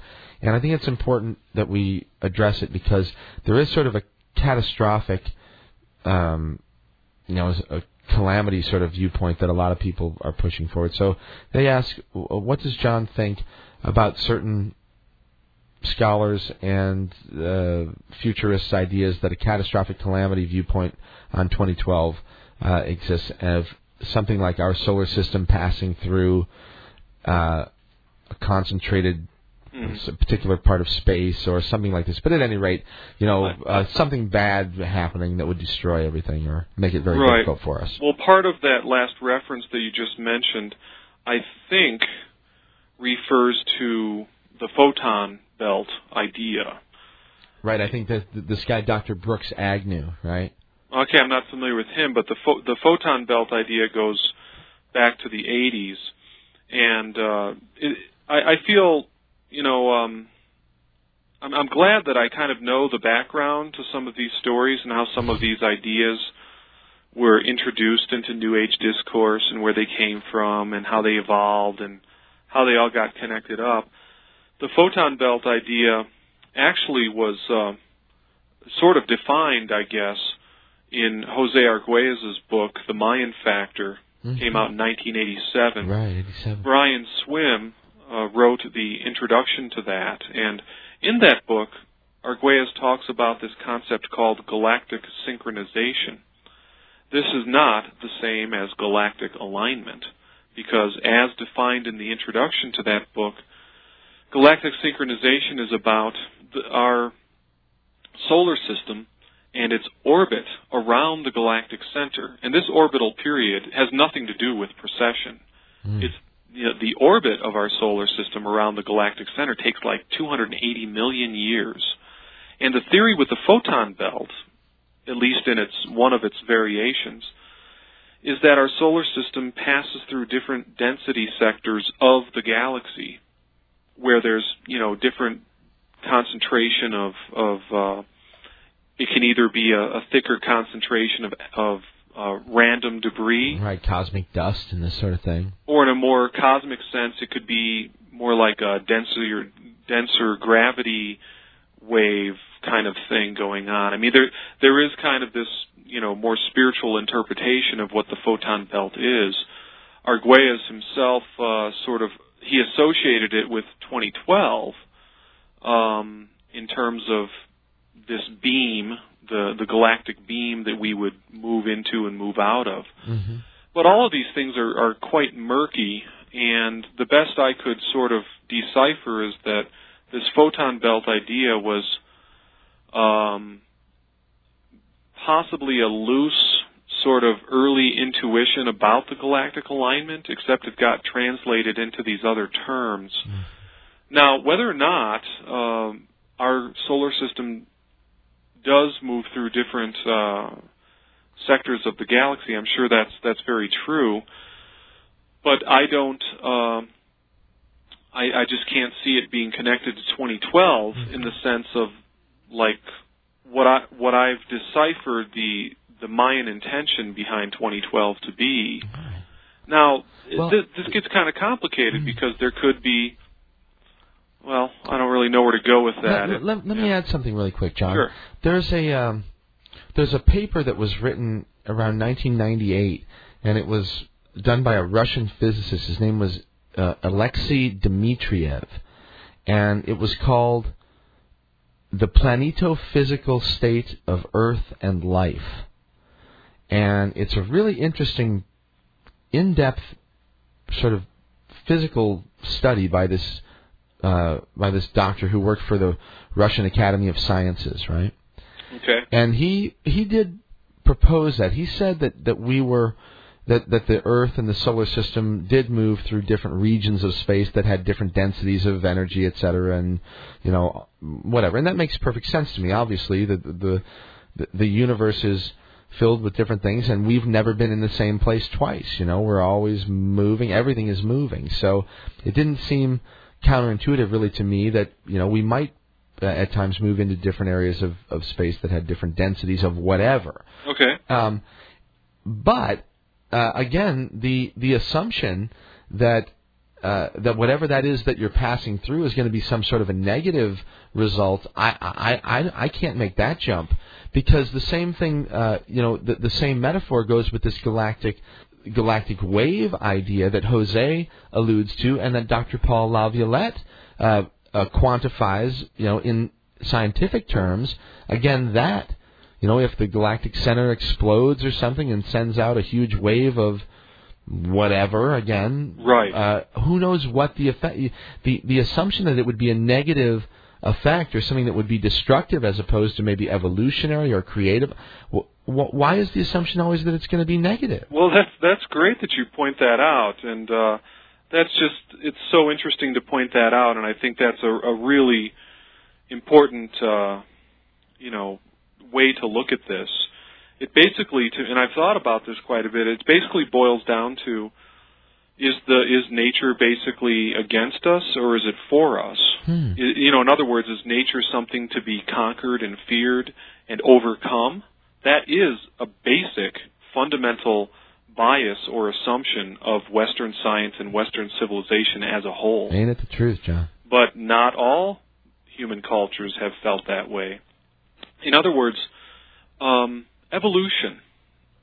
Is evolution something that we win, that we wrestle from the grips of the talons of the gods, like Prometheus stealing fire from the gods or something? Is evolution something we do? Is it something that we could even control? Or is evolution something that the universe is trying to do? And more often than not, we get in the way of. So is nature basically a good thing? Or, this whole ethical thing of good and bad, It also goes to the question of, okay, well, let's, because 2012 is like an archetype for many people of the end of the world. So that's basically death. Okay, well, what is death? Is death something to be feared or embraced? You know what I mean? So it does, the archetypal nature of this discussion just, invites very deep and profound meditations. Right, because this whole idea of death is, you can't get away from it without birth, because you made the reference earlier about interest in the end date as opposed to the beginning, perhaps, right?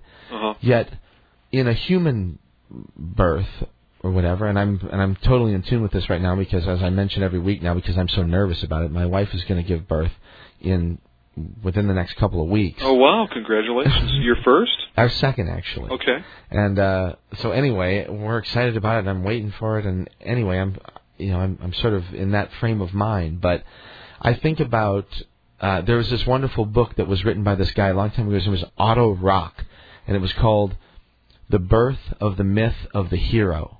Mm-hmm. And he talked about how every child in the act of birth was a hero, just in the act of birth itself, and that the mother, of course, was a hero for pulling the whole thing off, Mm-hmm. But the way he described it was that this baby was not dead before birth. It was a living creature, but it was a water creature, for example, right? Right. That lived in this environment that was pretty much zero gravity, had all of its needs provided for without much effort, until right toward the end where it's growing and now the pressure becomes so great that it literally has no option. It must leave, right? Or it will die, and the mother will die as well unless there's a separation. And so the baby is pushed out now into this world and pushes itself out into this world, and it is a death of that former life, that pleasant water the endless oceans of amniotic fluid where it just floated around and had it all lovely. That's done now. Now they're kicked into this world whether they like it or not. And now it's the death of that previous self and the birth of this new one. And you can't get away from the two, I don't think. That's a great metaphor, and that metaphor is about different states of being and different planes of consciousness. And why should we think that, the rupture of plane that is death should be any different?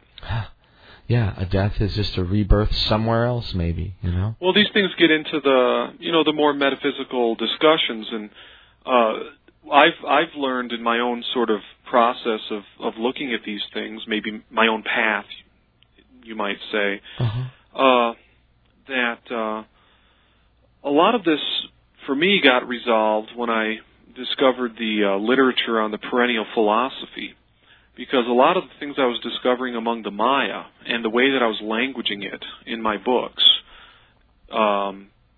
interpreting the monuments and decoding what the obsessions of the Maya were with time and cycles and consciousness and these profound things.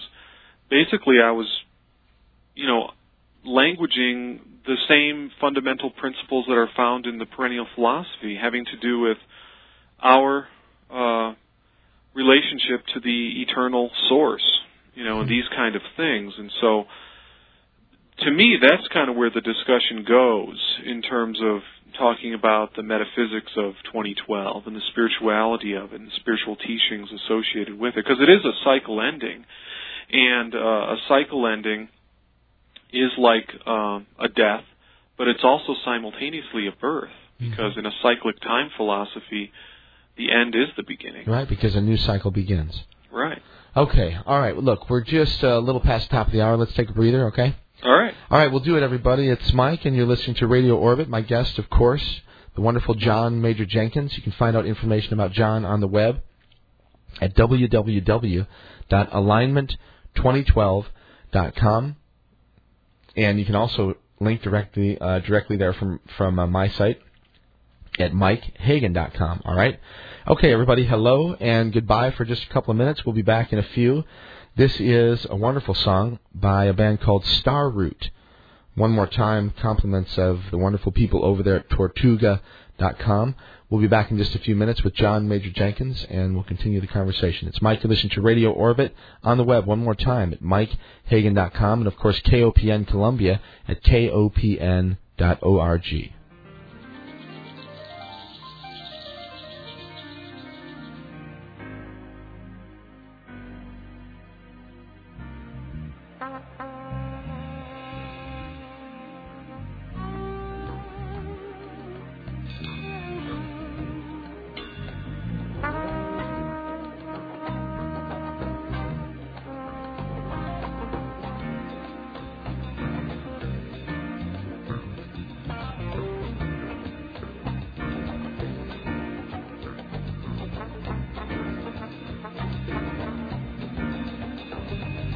In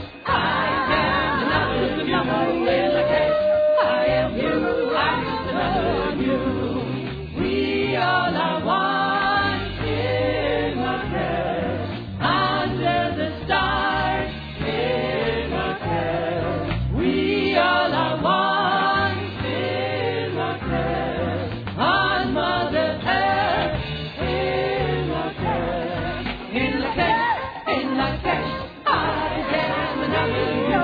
In the cash, I am you. I'm just another you. In the cash, in the cash, I am another you. In the cash, I am you. I'm just another you.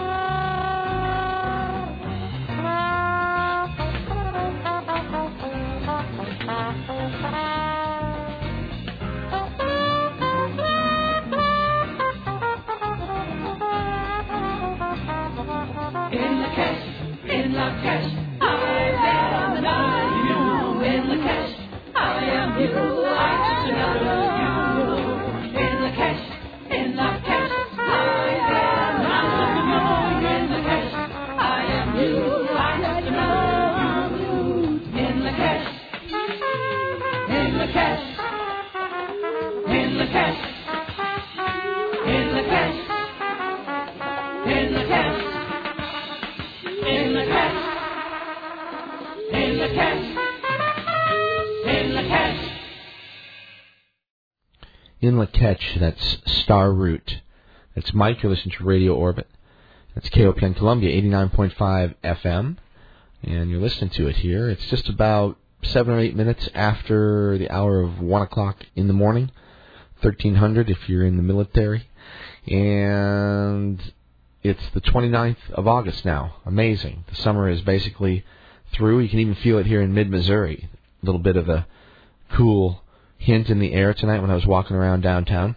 At any rate, we have with us John Major Jenkins, and you can find information about John on the web at www.alignment2012. He's written a number of amazing books, and he's got a tremendous amount of information available right there up front on his website. And I'd advise that everybody go over there and take a look around. All right. So, John, thanks for sticking around with us here. Yeah, I was just going to say I got a conference coming up in Taos, New Mexico. Wow, another beautiful place. October 8th, 9th, and 10th. So if anybody's interested in that, just go to my webpage and check it out. What's going on down there? Well, it's a group of people that are going to be talking about Earth changes, and the way that I see it and the way that we sort of conceived of it is that there's a lot of wisdom among the Native Americans as to how to deal with Earth changes, and it's undeniable that the Earth that we're going through some changes here on the planet. Mm-hmm, I agree. And so there's this intimate dance between consciousness and healing and physical changes on the Earth, physical changes in our bodies as we age. Mm. You know, all of this is related. You know, the microcosm reflects the macrocosm. Mm-hmm. So the thing that we can do is to open up to the ancient wisdom teachings. And, we're going to have some speakers on about that and talking about 2012 as well. Okay. Is there a connection in any of the North American indigenous traditions that ties into 2012? Well, there is not so much directly, although I've always been intrigued with how Frank Waters, the author, who wrote that amazing book, Mexico Mystique. Mexico Mystique, yeah. As well as another book called Mountain Dialogues. Wow. And in that book, he talked about this initiatory practice of I think it was the Cheyenne Indians. I'm not quite sure on that, but it was called the Circle of the Law Belt. And it basically was this model that as a person grew through different stages in life, through these different periods of time and these years, these numbers, these, number of months that you'd stay in the first phase and then the second phase would culminate at age 72. And so these are all like processional numbers. Right. It's a paradigm based on procession. And at age 72, you would reach the point of where you'd be a no mind. In other words, your mind would be clear and transparent. Which is really the work of the perennial philosophy. It's really the spiritual work that all the great spiritual traditions talk about how we can, reconnect with our transcendent, spiritual ground. Right. And the way we do that is to make our identities transparent. It's not that we annihilate our egos or anything like that, but we make our identities transparent to the cosmic wisdom that's always there underneath, so to speak. Mm-hmm. Yeah. So this practice is a North American Indian practice, and it seems to be related to processional numbers. Interesting. Well, I have a Lakota background in my own family history, and I'm discovering more about it as I get older. And the more I learn about it, the more fascinated I am with it, and the more proud I am of it. But there's a wonderful Lakota star cosmology. Oh yeah. That I would love to share with you, because I'm sure that you would be able to point things out to me that I can't see yet. You know what I mean? But at any rate, there were tremendous peoples all around the Americas. What about the Hopi? The Hopi as well. They have the whole Kachina thing and all that. Yeah, that's right. Their material is very close to the World Age Doctrine with the different epochs and eras. Right, and they even have like the fifth sun idea or something like that, or the next sun. The different suns, yeah, moving through different domains and levels of consciousness. Right. I always thought that La Violette's work really tied in with them, because they talk about the blue star, and that when the blue star appears,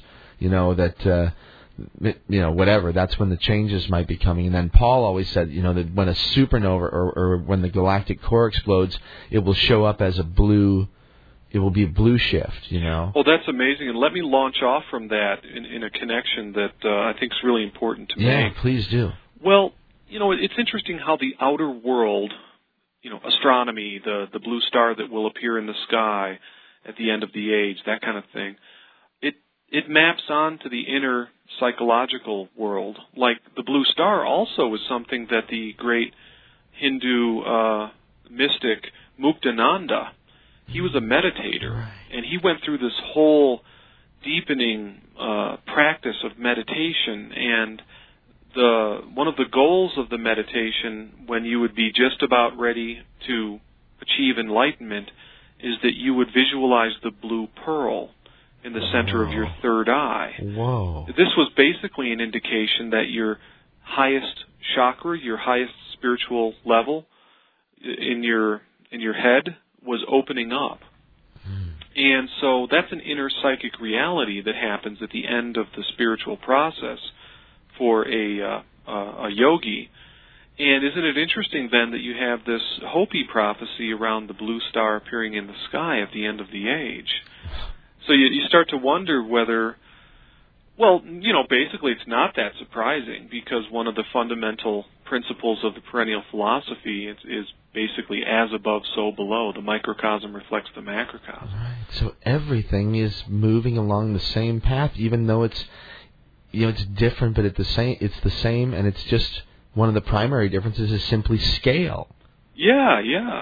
In other words, the Earth is evolving into something new. Individuals are. The solar system is. The galaxy is. The inner world is a reflection of the outer world. And so, getting back to your question about, are there things among the North American Indians that relate to the 2012 cosmology? Well, I think a real meaningful answer to that is that what is 2012 about?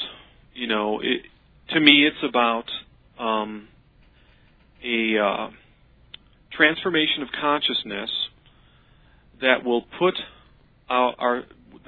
us back into connection with the transcendent cosmic wisdom. So it's a kind of transformation and renewal, and the astronomy is a reflection of that. The galactic alignment is a connection of that. After all, it's an alignment with the center of our Milky Way galaxy, which could be seen as maybe the great blue pearl in the sky or something like that. Right. But the point is that a lot of these spiritual traditions, they've mastered the inner psychological or spiritual work that, speaks clearly to what human beings can do during these cycle-ending periods. Right. It's amazing, John, because I think about the sun, you know, and I'm one of these guys that really watches the sun a lot, right? Mm-hmm. And again, in science or whatever, when they report solar flares and this sort of, you know, activity on the sun, there's always a negative bent on it. Uh-huh. It's always that the flares are somehow going to destroy everything, you know, mm-hmm. if they were powerful enough. And certainly I'm sure that's probably possible, right? But I also think that, you know, the sun is the sun. I mean, it's the source of life. It's the source of everything that exists on this planet, basically, right? Yeah. And and now again, if we apply our scale model that we've been talking about, this, you know, the fact that things are similar all throughout what we're, you know, the whole picture, mm-hmm. then the central sun, you know, the cosmic center or the galactic center, that becomes a sun too. And so again, I apply the same metaphor that, you know, it's the life force of the galaxy right there. It provides everything that keeps everything going, and at the same time, I'm sure that it might be able to, if it decided to or whatever, you know, or if it had an event happen, it could probably be destructive too. But it just doesn't have to be the de facto answer. Right, and it seems to me that the human interest in the sun, you know, let's just look at this. It's pretty interesting. Human beings are, you know, waving their arms around the solar flares on the sun, or like, let's say with Paul LaViollette's theory with the super wave that mm-hmm. emanates out from the galactic center. Right. And there's evidence that galaxies do go into this hyperactive mode. They're called the Seyfert galaxies. Seyfert or Seyfert. And okay. but the collective consciousness, let's say, is expecting there to be an explosion of energy from the central source. Let's say. Well, okay, now let's go back to that as above, so below thing. Is this some kind of a premonition or an anticipation that the great source and fount of all life and manifest existence that exists as the deepest central core of each one of us, like the central core of our souls and our psyches, is about to explode and send its divine wisdom and energy out into the human world, into culture and civilization, and are we about to experience a renewal, a great renaissance of in which, you know, we'll be able to redefine culture. These things have happened before. The great renaissance of the 16th century, the Italian Renaissance, was a great explosion of you know, new ideas, and maybe what we're approaching is something akin to that. But it happens from within and flows outward into the world rather than happening, you know, from above with asteroids raining down on us or something like that. That's at least my particular bias about it. Right, and the point is that that's as good as any. I mean, it's as valid as any, because we can say that these things are going to happen, and we can say that things are going to happen in the sky, and we can say that alignments are going to happen, we can say that we're going to pass through this space or that space, we can say that the galaxy is going to explode, but we can't say what the effect is going to be. We just can't. Because it's not a deterministic universe, it's a free will universe, and what happens is ultimately up to how we as individuals respond. You know, ask 10 people who are 90 years old, what was life about? You know, and you'll get 10 different answers perhaps, but they'll probably fall into two broad categories. One, basically it sucked and I can't wait to check out, and the other is that it was a wonderful thing. Amazing. All right, well, let's we got a few more minutes before we take another break. So we pretty much established that these things that have been represented in stone and in writing and in all kinds of different mythologies are actually going to happen. There's signs in the heavens, as we've been told to look for, and the Maya they knew about it, they cared about it, and for some reason they cared about it far beyond their own culture's existence or survival. So, we've been talking about all the things that, maybe not all, but certainly some of the little ideas and potential scenarios that we might come up with. What do you think they thought? Well, I believe that they had tuned into or discovered a cosmological insight or principle that has to do with astronomy. It has to do with these alignments to the galaxy.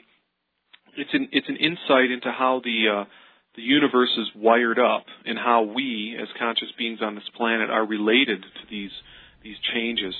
So from that vantage point, it's almost like the Maya were tuned into a knowledge or an understanding of how human beings are related to the universe and time and cycles in which we are embedded on this planet.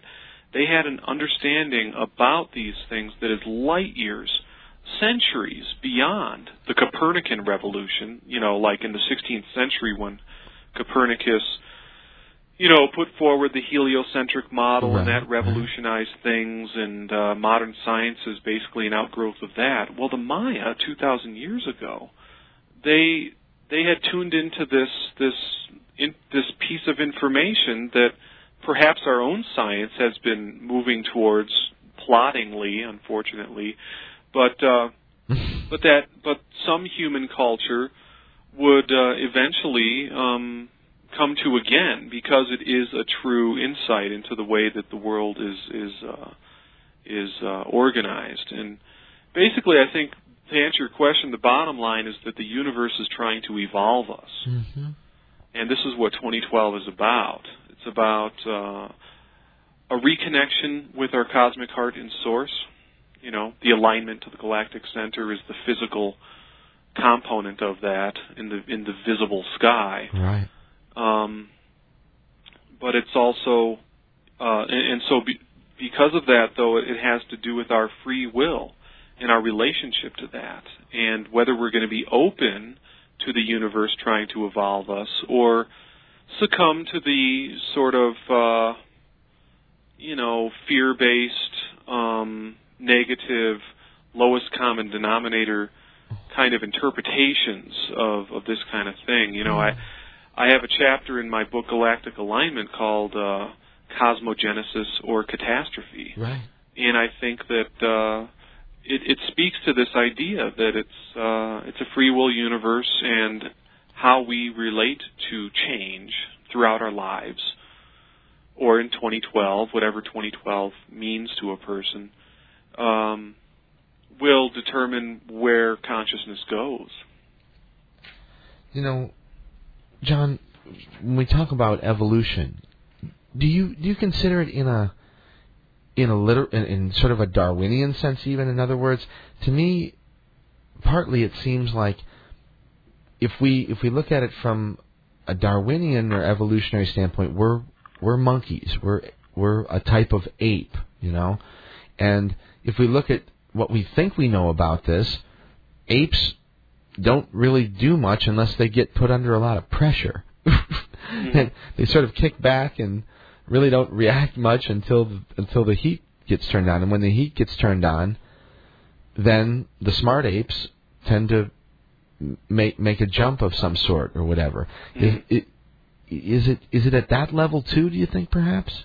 In other words, that we might as individuals be responsible or have a hand in our own evolution? Well, this is where I plug into the great insights of the perennial wisdom, because I've struggled with evolutionary questions and so on, and thought about these things from different perspectives. And when I discovered the writings of various perennial philosophers, like Syed Hossein Nasr wrote an amazing book called Knowledge and the Sacred, and he's really just speaking for the perennial wisdom that other authors like Houston Smith or even Aldous Huxley. Aldous Huxley wrote an amazing introduction to the Bhagavad Gita in the 1950s, and he laid out the perennial philosophy in this beautiful way. And basically, from this perennial perspective, evolution, the evolutionary theory, is kind of an absurdity, because it basically proposes that new things emerge out, higher things emerge out of lower things. Mm-hmm.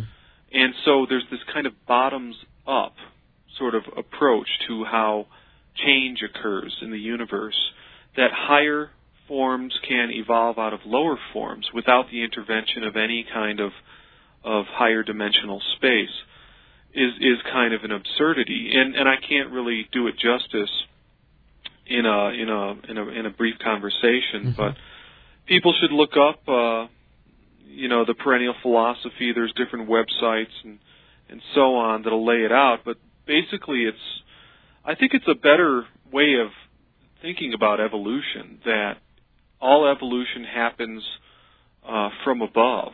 It happens through an opening of a person or a culture or a civilization to the transforming influence of a higher dimensional wisdom. Huh. And that's very true. I mean, when you look at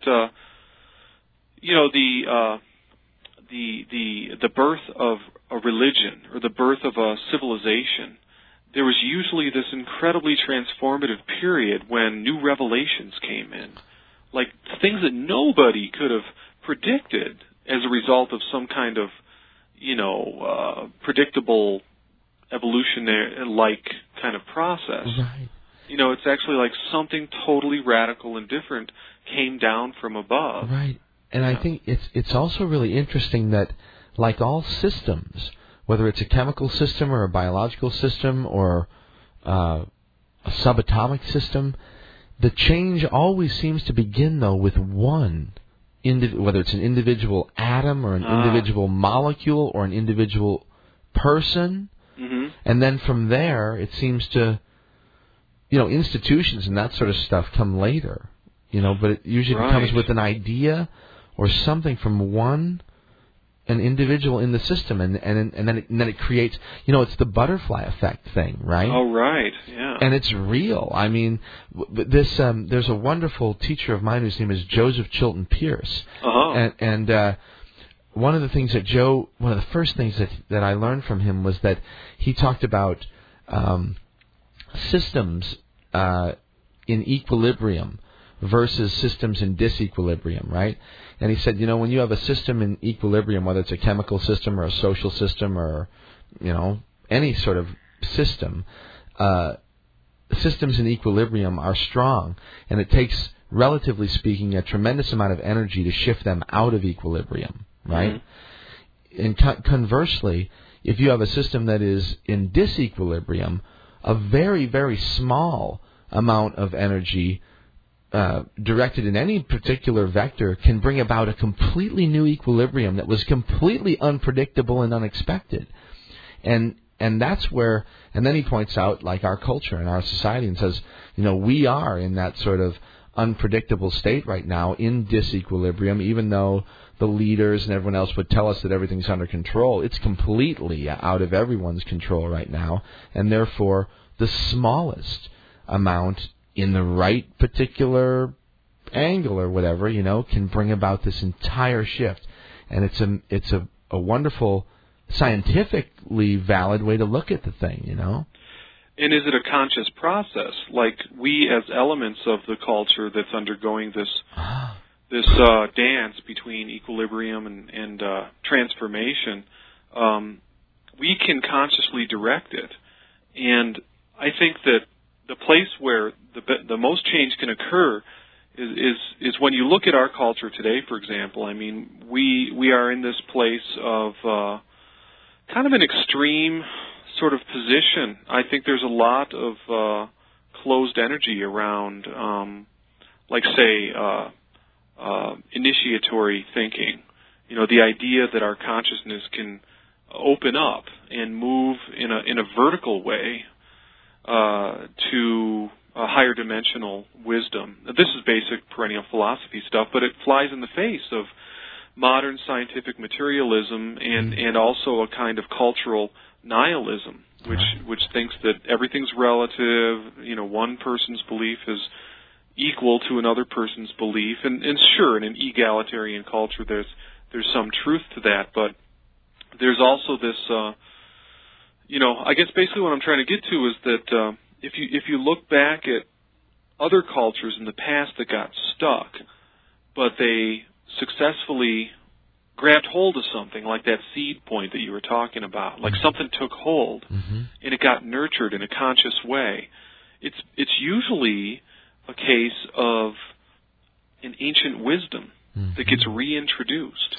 like the way that the Italian Renaissance was triggered by the translations of Plato coming through from the Islamic, from the Persian mystics, Wow.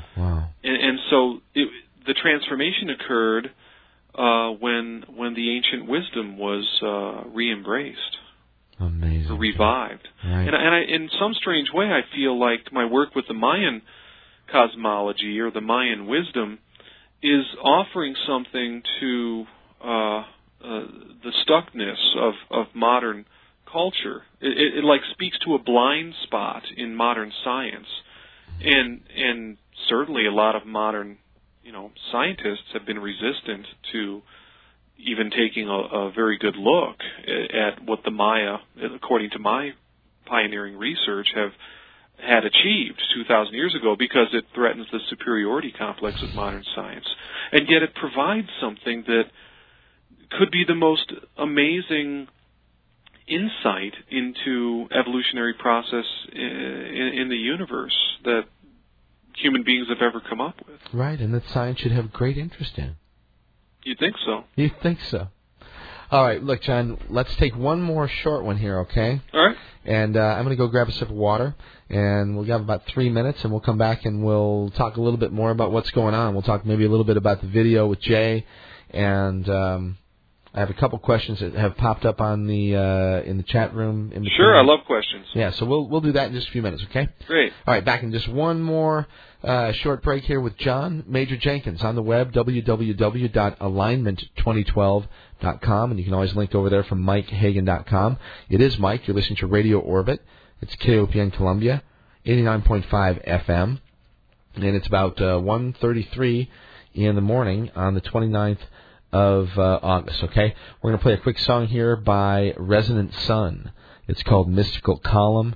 We'll come back in just a few minutes with John Major Jenkins, and we'll finish things off with what's going to happen in the future here, all right? It's Mike, one more time, Radio Orbit, back in just a few.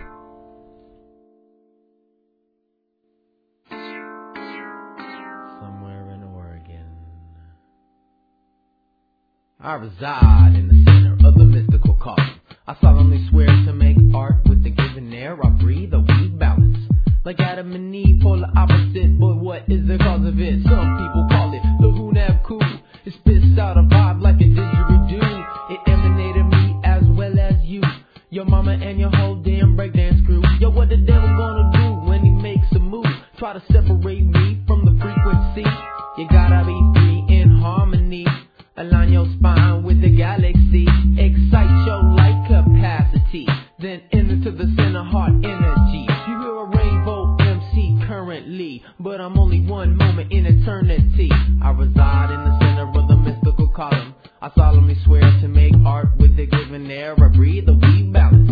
Like Adam and Eve, polar opposite, but what is the cause of it? The mystic column depicted by 20 tribes, from Amish at the bottom all the way to the sunny side, aka Kenichi How, the solar master, limitless bliss, sun-kissed persistence, resident consciousness, the mind of light, igniting flight, aurora borealis in the night, light kundalini moves through the spine, elevating intrinsic awareness, the mystic resonant mirror of time, foundation space with reason and rhyme, now school, self-existing will define, from the center of focus, no hocus pocus, galactic councils, the locus, quote this. We reside in the center of the mystical column. We solemnly swear to make art with the given air. We breathe, we weave balance. Like Adam and Eve, polar opposite, but what is the cause of it? Star Wars, metaphors for trapdoors. Interface with the race of space shapes. In uppercase, they said open the gates with mental states. Certain solar star dates, memory, tribal astro identity, heavenly. Who I am now was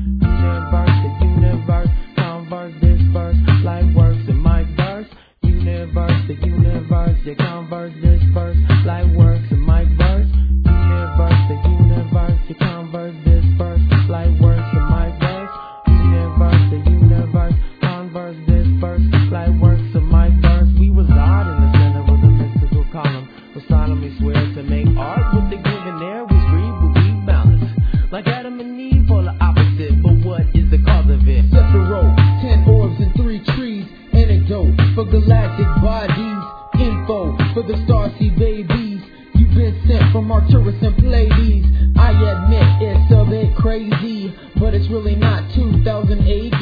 Jesus came, but he didn't save me. 1320 meditation party. All right, there you have it. It's Mike. You're listening to Radio Orbit. It's KOPN Columbia.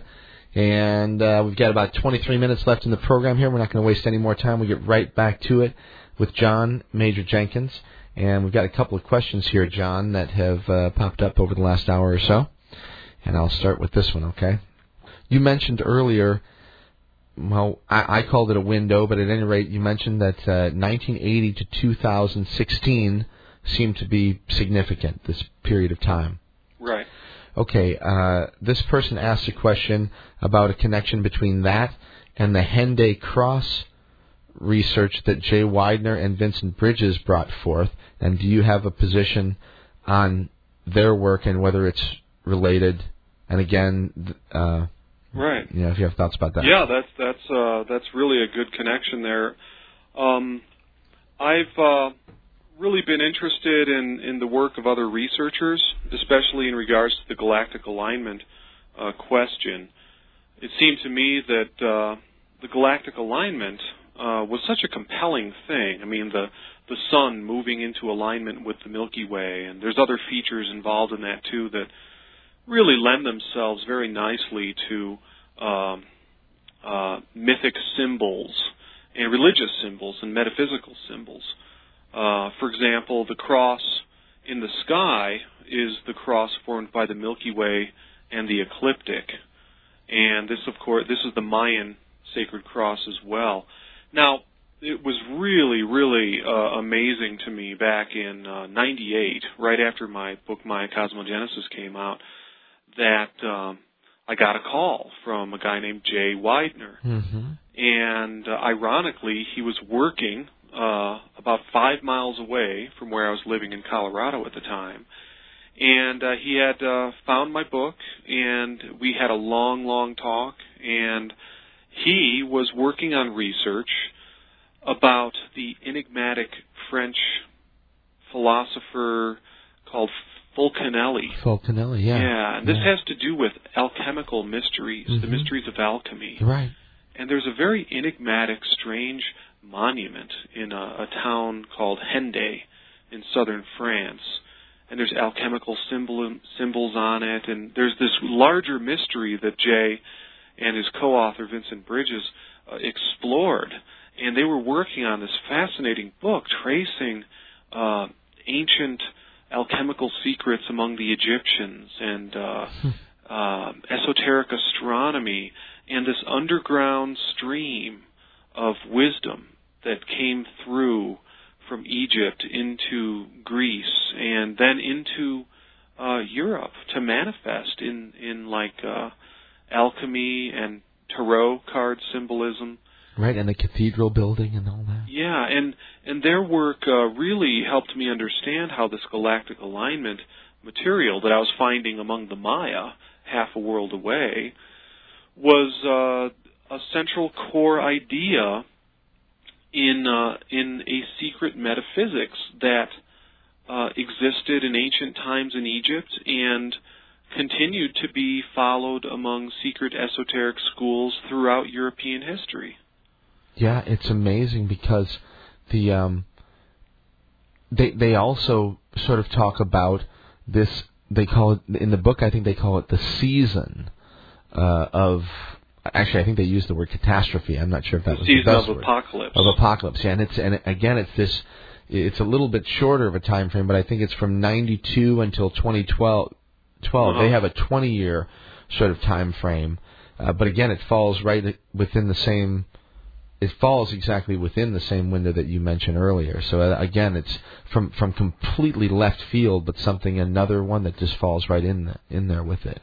And there's a lot of information that is emerging about 2012 that is completely independent of talking about it from the vantage point of the Maya. Like what? Well, Jeff Stray, researcher in England, he wrote a book called Beyond 2012. It's based upon his incredible website.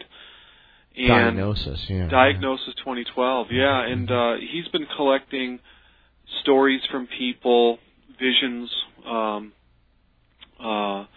it's basically a pavilion of all things 2012. Right. And his work, basically, because of the profound phenomenon of 2012 itself, seems to indicate that it's either grabbed hold on a level of the collective unconscious, such that people are manifesting these things, or there is an actual sort of energy pulse going on with the biosphere, that people are picking up on that, sensitive people are picking up on that, and that 2012 does seem to be a target for some kind of a change.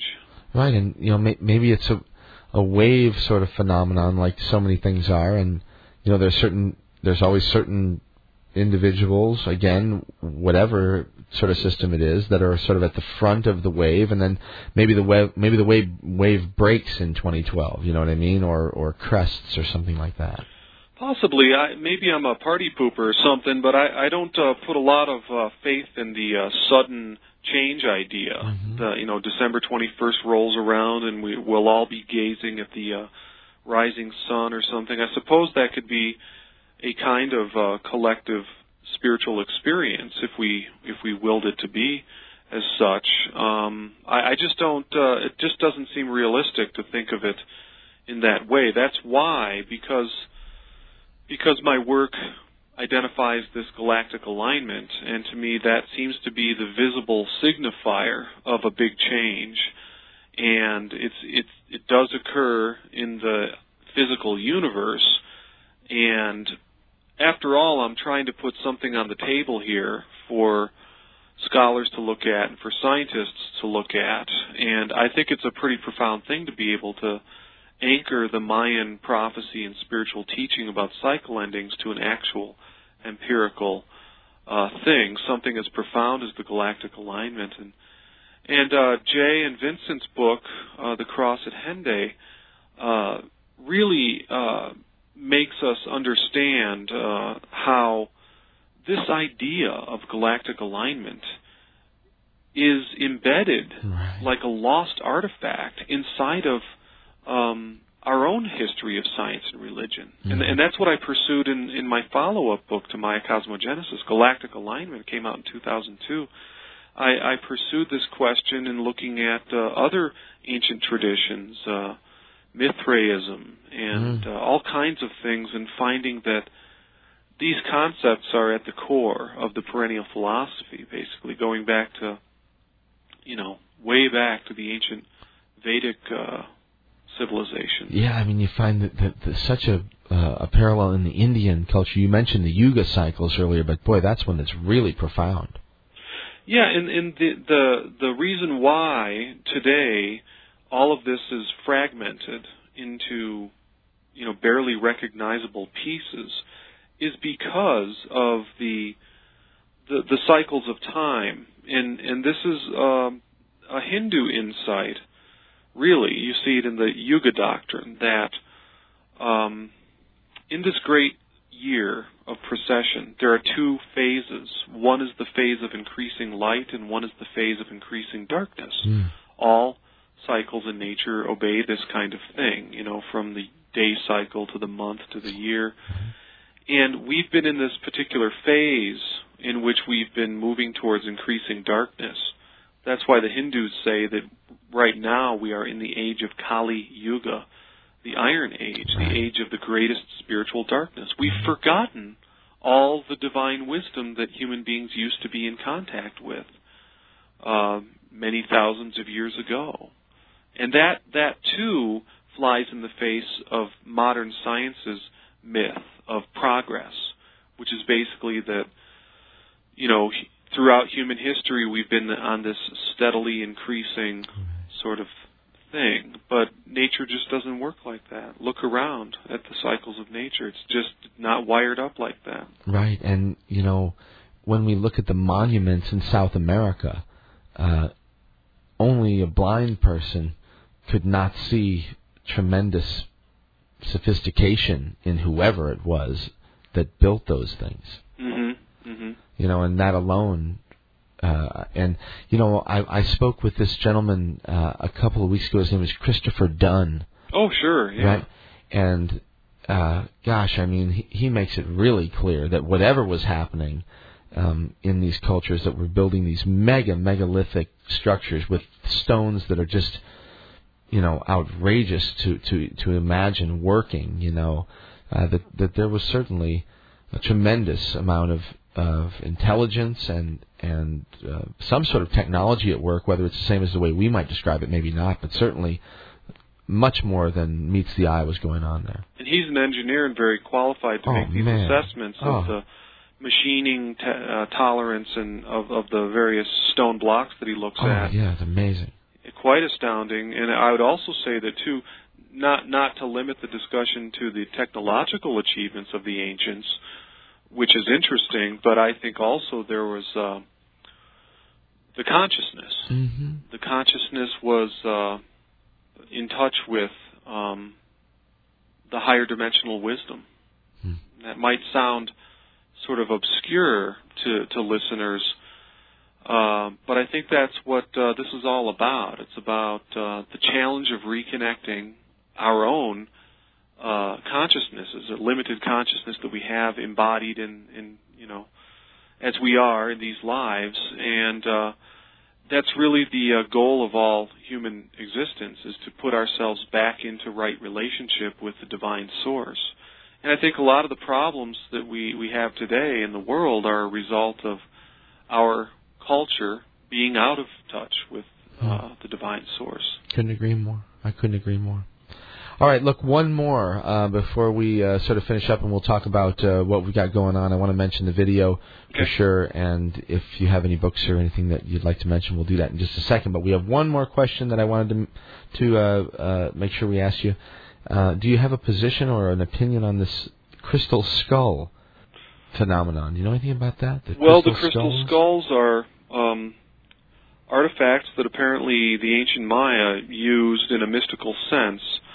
My friend Marty Matz, in fact, he's co-author with me of Pyramid of Fire, a book that we did together, and he was an antiquities collector, and he had collected some of these crystal skulls, and he had told me that a lot of these crystal skulls are in museums, and they're basically, you can't do anything with them when they're in museums, because according to him, they had to be, they're basically information storage devices, or they can be, and in a shamanistic sense or a mystical sense, the information can be released. That's what he told me. Wow. Now, I don't really have a handle on the whole legend of the 12 skulls that must be brought together, and then, I really don't know the whole story on that. Right, neither do I.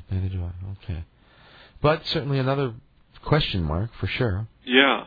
And they're wonderful. I mean, the ones that I've seen, at least the images I've seen, they look amazing.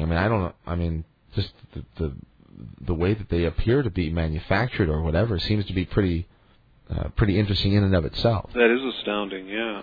So, anyway, okay, so, Odyssey 2012, that's, Jay's going to do a final edit, I think, and they're getting really close to releasing the official version of that. What's your opinion on the final thing? I mean, you had a big part in it. Well, I'm really glad for what Sacred Mysteries, Sharon Rose and Jay Widener are doing. They've produced an amazing documentary on 2012, and they framed it as an odyssey of discovery. And they've interviewed many people, like myself and, Greg Braden, Jose Arguelles, Jeff Stray, people that are doing this cutting-edge research and talking about the 2012 date. Mm-hmm. And the documentary really raises the bar on the discussion because, I think that the media outlets are going to have a field day with this whole thing, and there's going to be a very, very superficial level of the presentation that I'm sure it's already happening now, and it's going to continue right up through 2012. So people have to dig a little deeper if they want to get into the real stuff, because there's going to be a lot of noise and there's going to be a lot of sensationalism. And so I would very much recommend this DVD, and it's going to get theater release too. Oh, it's great! It's going to get a lot of traction. I think. Yeah, it raises the bar, and it really defines what can be done with this whole discussion. And there's a lot there to explore. It's quite amazing to me that after 12 years now, I've been talking about Izapa, the origin place of the 2012 calendar, and the amazing prophecy and spiritual teachings that can be found there on the carved monuments of Izapa. And I've been talking about that for 12 years. That's the core of my rap. And most people still don't make a connection between Izapa and 2012. So, I think it's, I don't know, it's a question of how we frame the discussion, because there's a lot of independent researchers that aren't really very well grounded in the fundamentals, and they feel free to sort of invent their own systems and models, and that can be compelling, and it can, you can come up with some pretty cool stuff, but my whole value system revolves around reconstructing the authentic original teachings. And through doing that, it's not just some kind of stiff academic exercise. Through doing that, we actually access the perennial wisdom that lies at the heart of the 2012 revelation. Amazing. All right, John, I think that's a great place to wrap it up. And as always, it only took about 5 minutes to do 2 hours. Yes, it was very enjoyable. I really appreciate what you're doing and the discussions that we have. Well, I couldn't return the favor more. It's been a pleasure as always talking to you, and we'll definitely do it again. And we're going to talk with Jeff Stray, as a matter of fact, on Sunday, and then Jay's going to be on the air next Monday. So we'll have a good dose of all this stuff for people, and we'll. And people love hearing about it. I get great response from the shows that we do together, and that I do with Jay and some of these other people. And so it's definitely resonating out there, John. And I think more power to it, because it's a mystery, and it's a wonderful thing that we can even anticipate it. And it's a grassroots phenomenon, I think, too, because it's a phenomenon that everybody can participate in. Right. You don't have to be anything special to participate in it. Just the way it should be. Exactly. All right, man. Great. Thanks again, and we'll talk real soon. And in the meantime, one more time, John Major Jenkins at alignment2012.com. All right, John. Thanks one more time. Thank you, Mike. Take care of yourself, all right? Okay. Okay, everybody, there you have it. That's John, and as always, a big thanks to him, and we will have him back as soon as it makes sense for everybody to do it. And thanks again to John for doing the show tonight. All right, it's Mike, and you're listening to KOPN. It's Radio Orbit. We got about 5 minutes left here. Next week, as I said, Jay Widener will be with us on Monday night, but we'll be doing that special webcast on on Sunday at noon with Jeff Stray. And that'll be a webcast. It won't be live on the traditional radio here, but we will have it broadcast live over CosmicWavesRadio.com. All right? Okay, so thanks for everyone for being here. Goodbye to everybody who's been listening over the web and sharing their thoughts and having some fun conversation with us over there on the chat page and the chat room. And I appreciate everybody who participates in the show, as always. All right, and here's a wonderful piece of music to wrap things up. It's called Return of the Maya. It's performed by a band called Book of Kin. And one last time, thanks to the people over at Tortuga.com for making this music available for the show tonight. It's Mike. You've been listening to Radio Orbit on the web, MikeHagan.com. We'll talk to you all next week.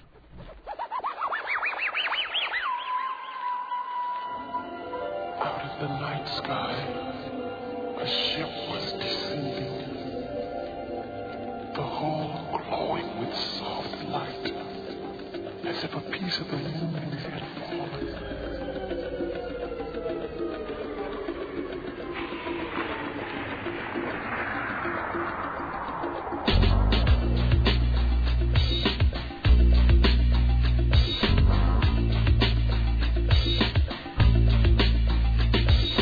The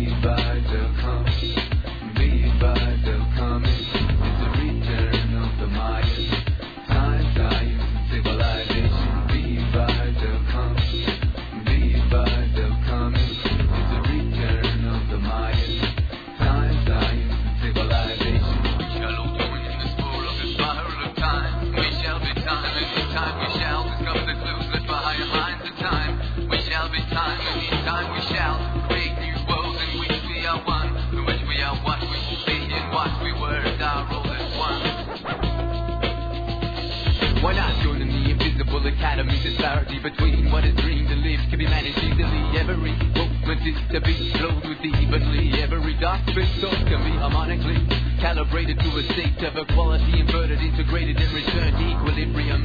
Everyone can be ready as the time comes, tumbling, belly of the beast rumbling, hungering for souls who aren't ready for reconfiguring spacesuits to suit the new index, exempt from the old patterns, reflections, and brighter than 1,000 suns from nuclear explosion. New pattern resembling the holonomic order where the borders are bigger, where it goes to go figure. The invisible academy is studying hard light. Holograms expand to encompass galactic horizons. New blue sun in our hands is an equation. V equals mc squared plus 1.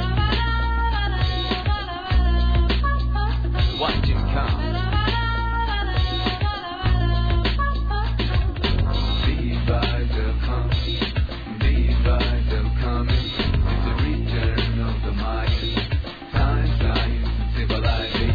The advisor comes. The advisor coming. It's the return of the Mayan. Time, science, and civilization. Terraforming the planetary art network. Get to work on the advent of the noosphere. Let's get to work and form activation groups. Fluidly manage to move through the waves. Spell attracting ways to weave the new wicker. Co-creating ways through the loom of Maya. This book of Kin I Ching underlying structure of all things we live in to undermine time as money. And replace this irregular measure with an understanding of frequency. How often do you occur synchronicity and how do we increase this occurrence? To answer this is what the Mayans came here for, and why they will return to us. Shift up to bring it down. 13 moons means a body in tune. 12 months means we might just die soon. 13 moons means the human race is in time. 12 months means a race against time. 13 moons empowers children of the new paradigm. 12 months leaves our children crying. 13 moons opens the doors of perception. 12 months perpetuates alienation. Information left here in pyramids, encoded energetic signatures. When decrypted read, Pekoff Olsen was here, emissary representing the human beings who track time over millions of years. Kin within tune, within Katun, within Baktun, and so on, and so on. Culminating.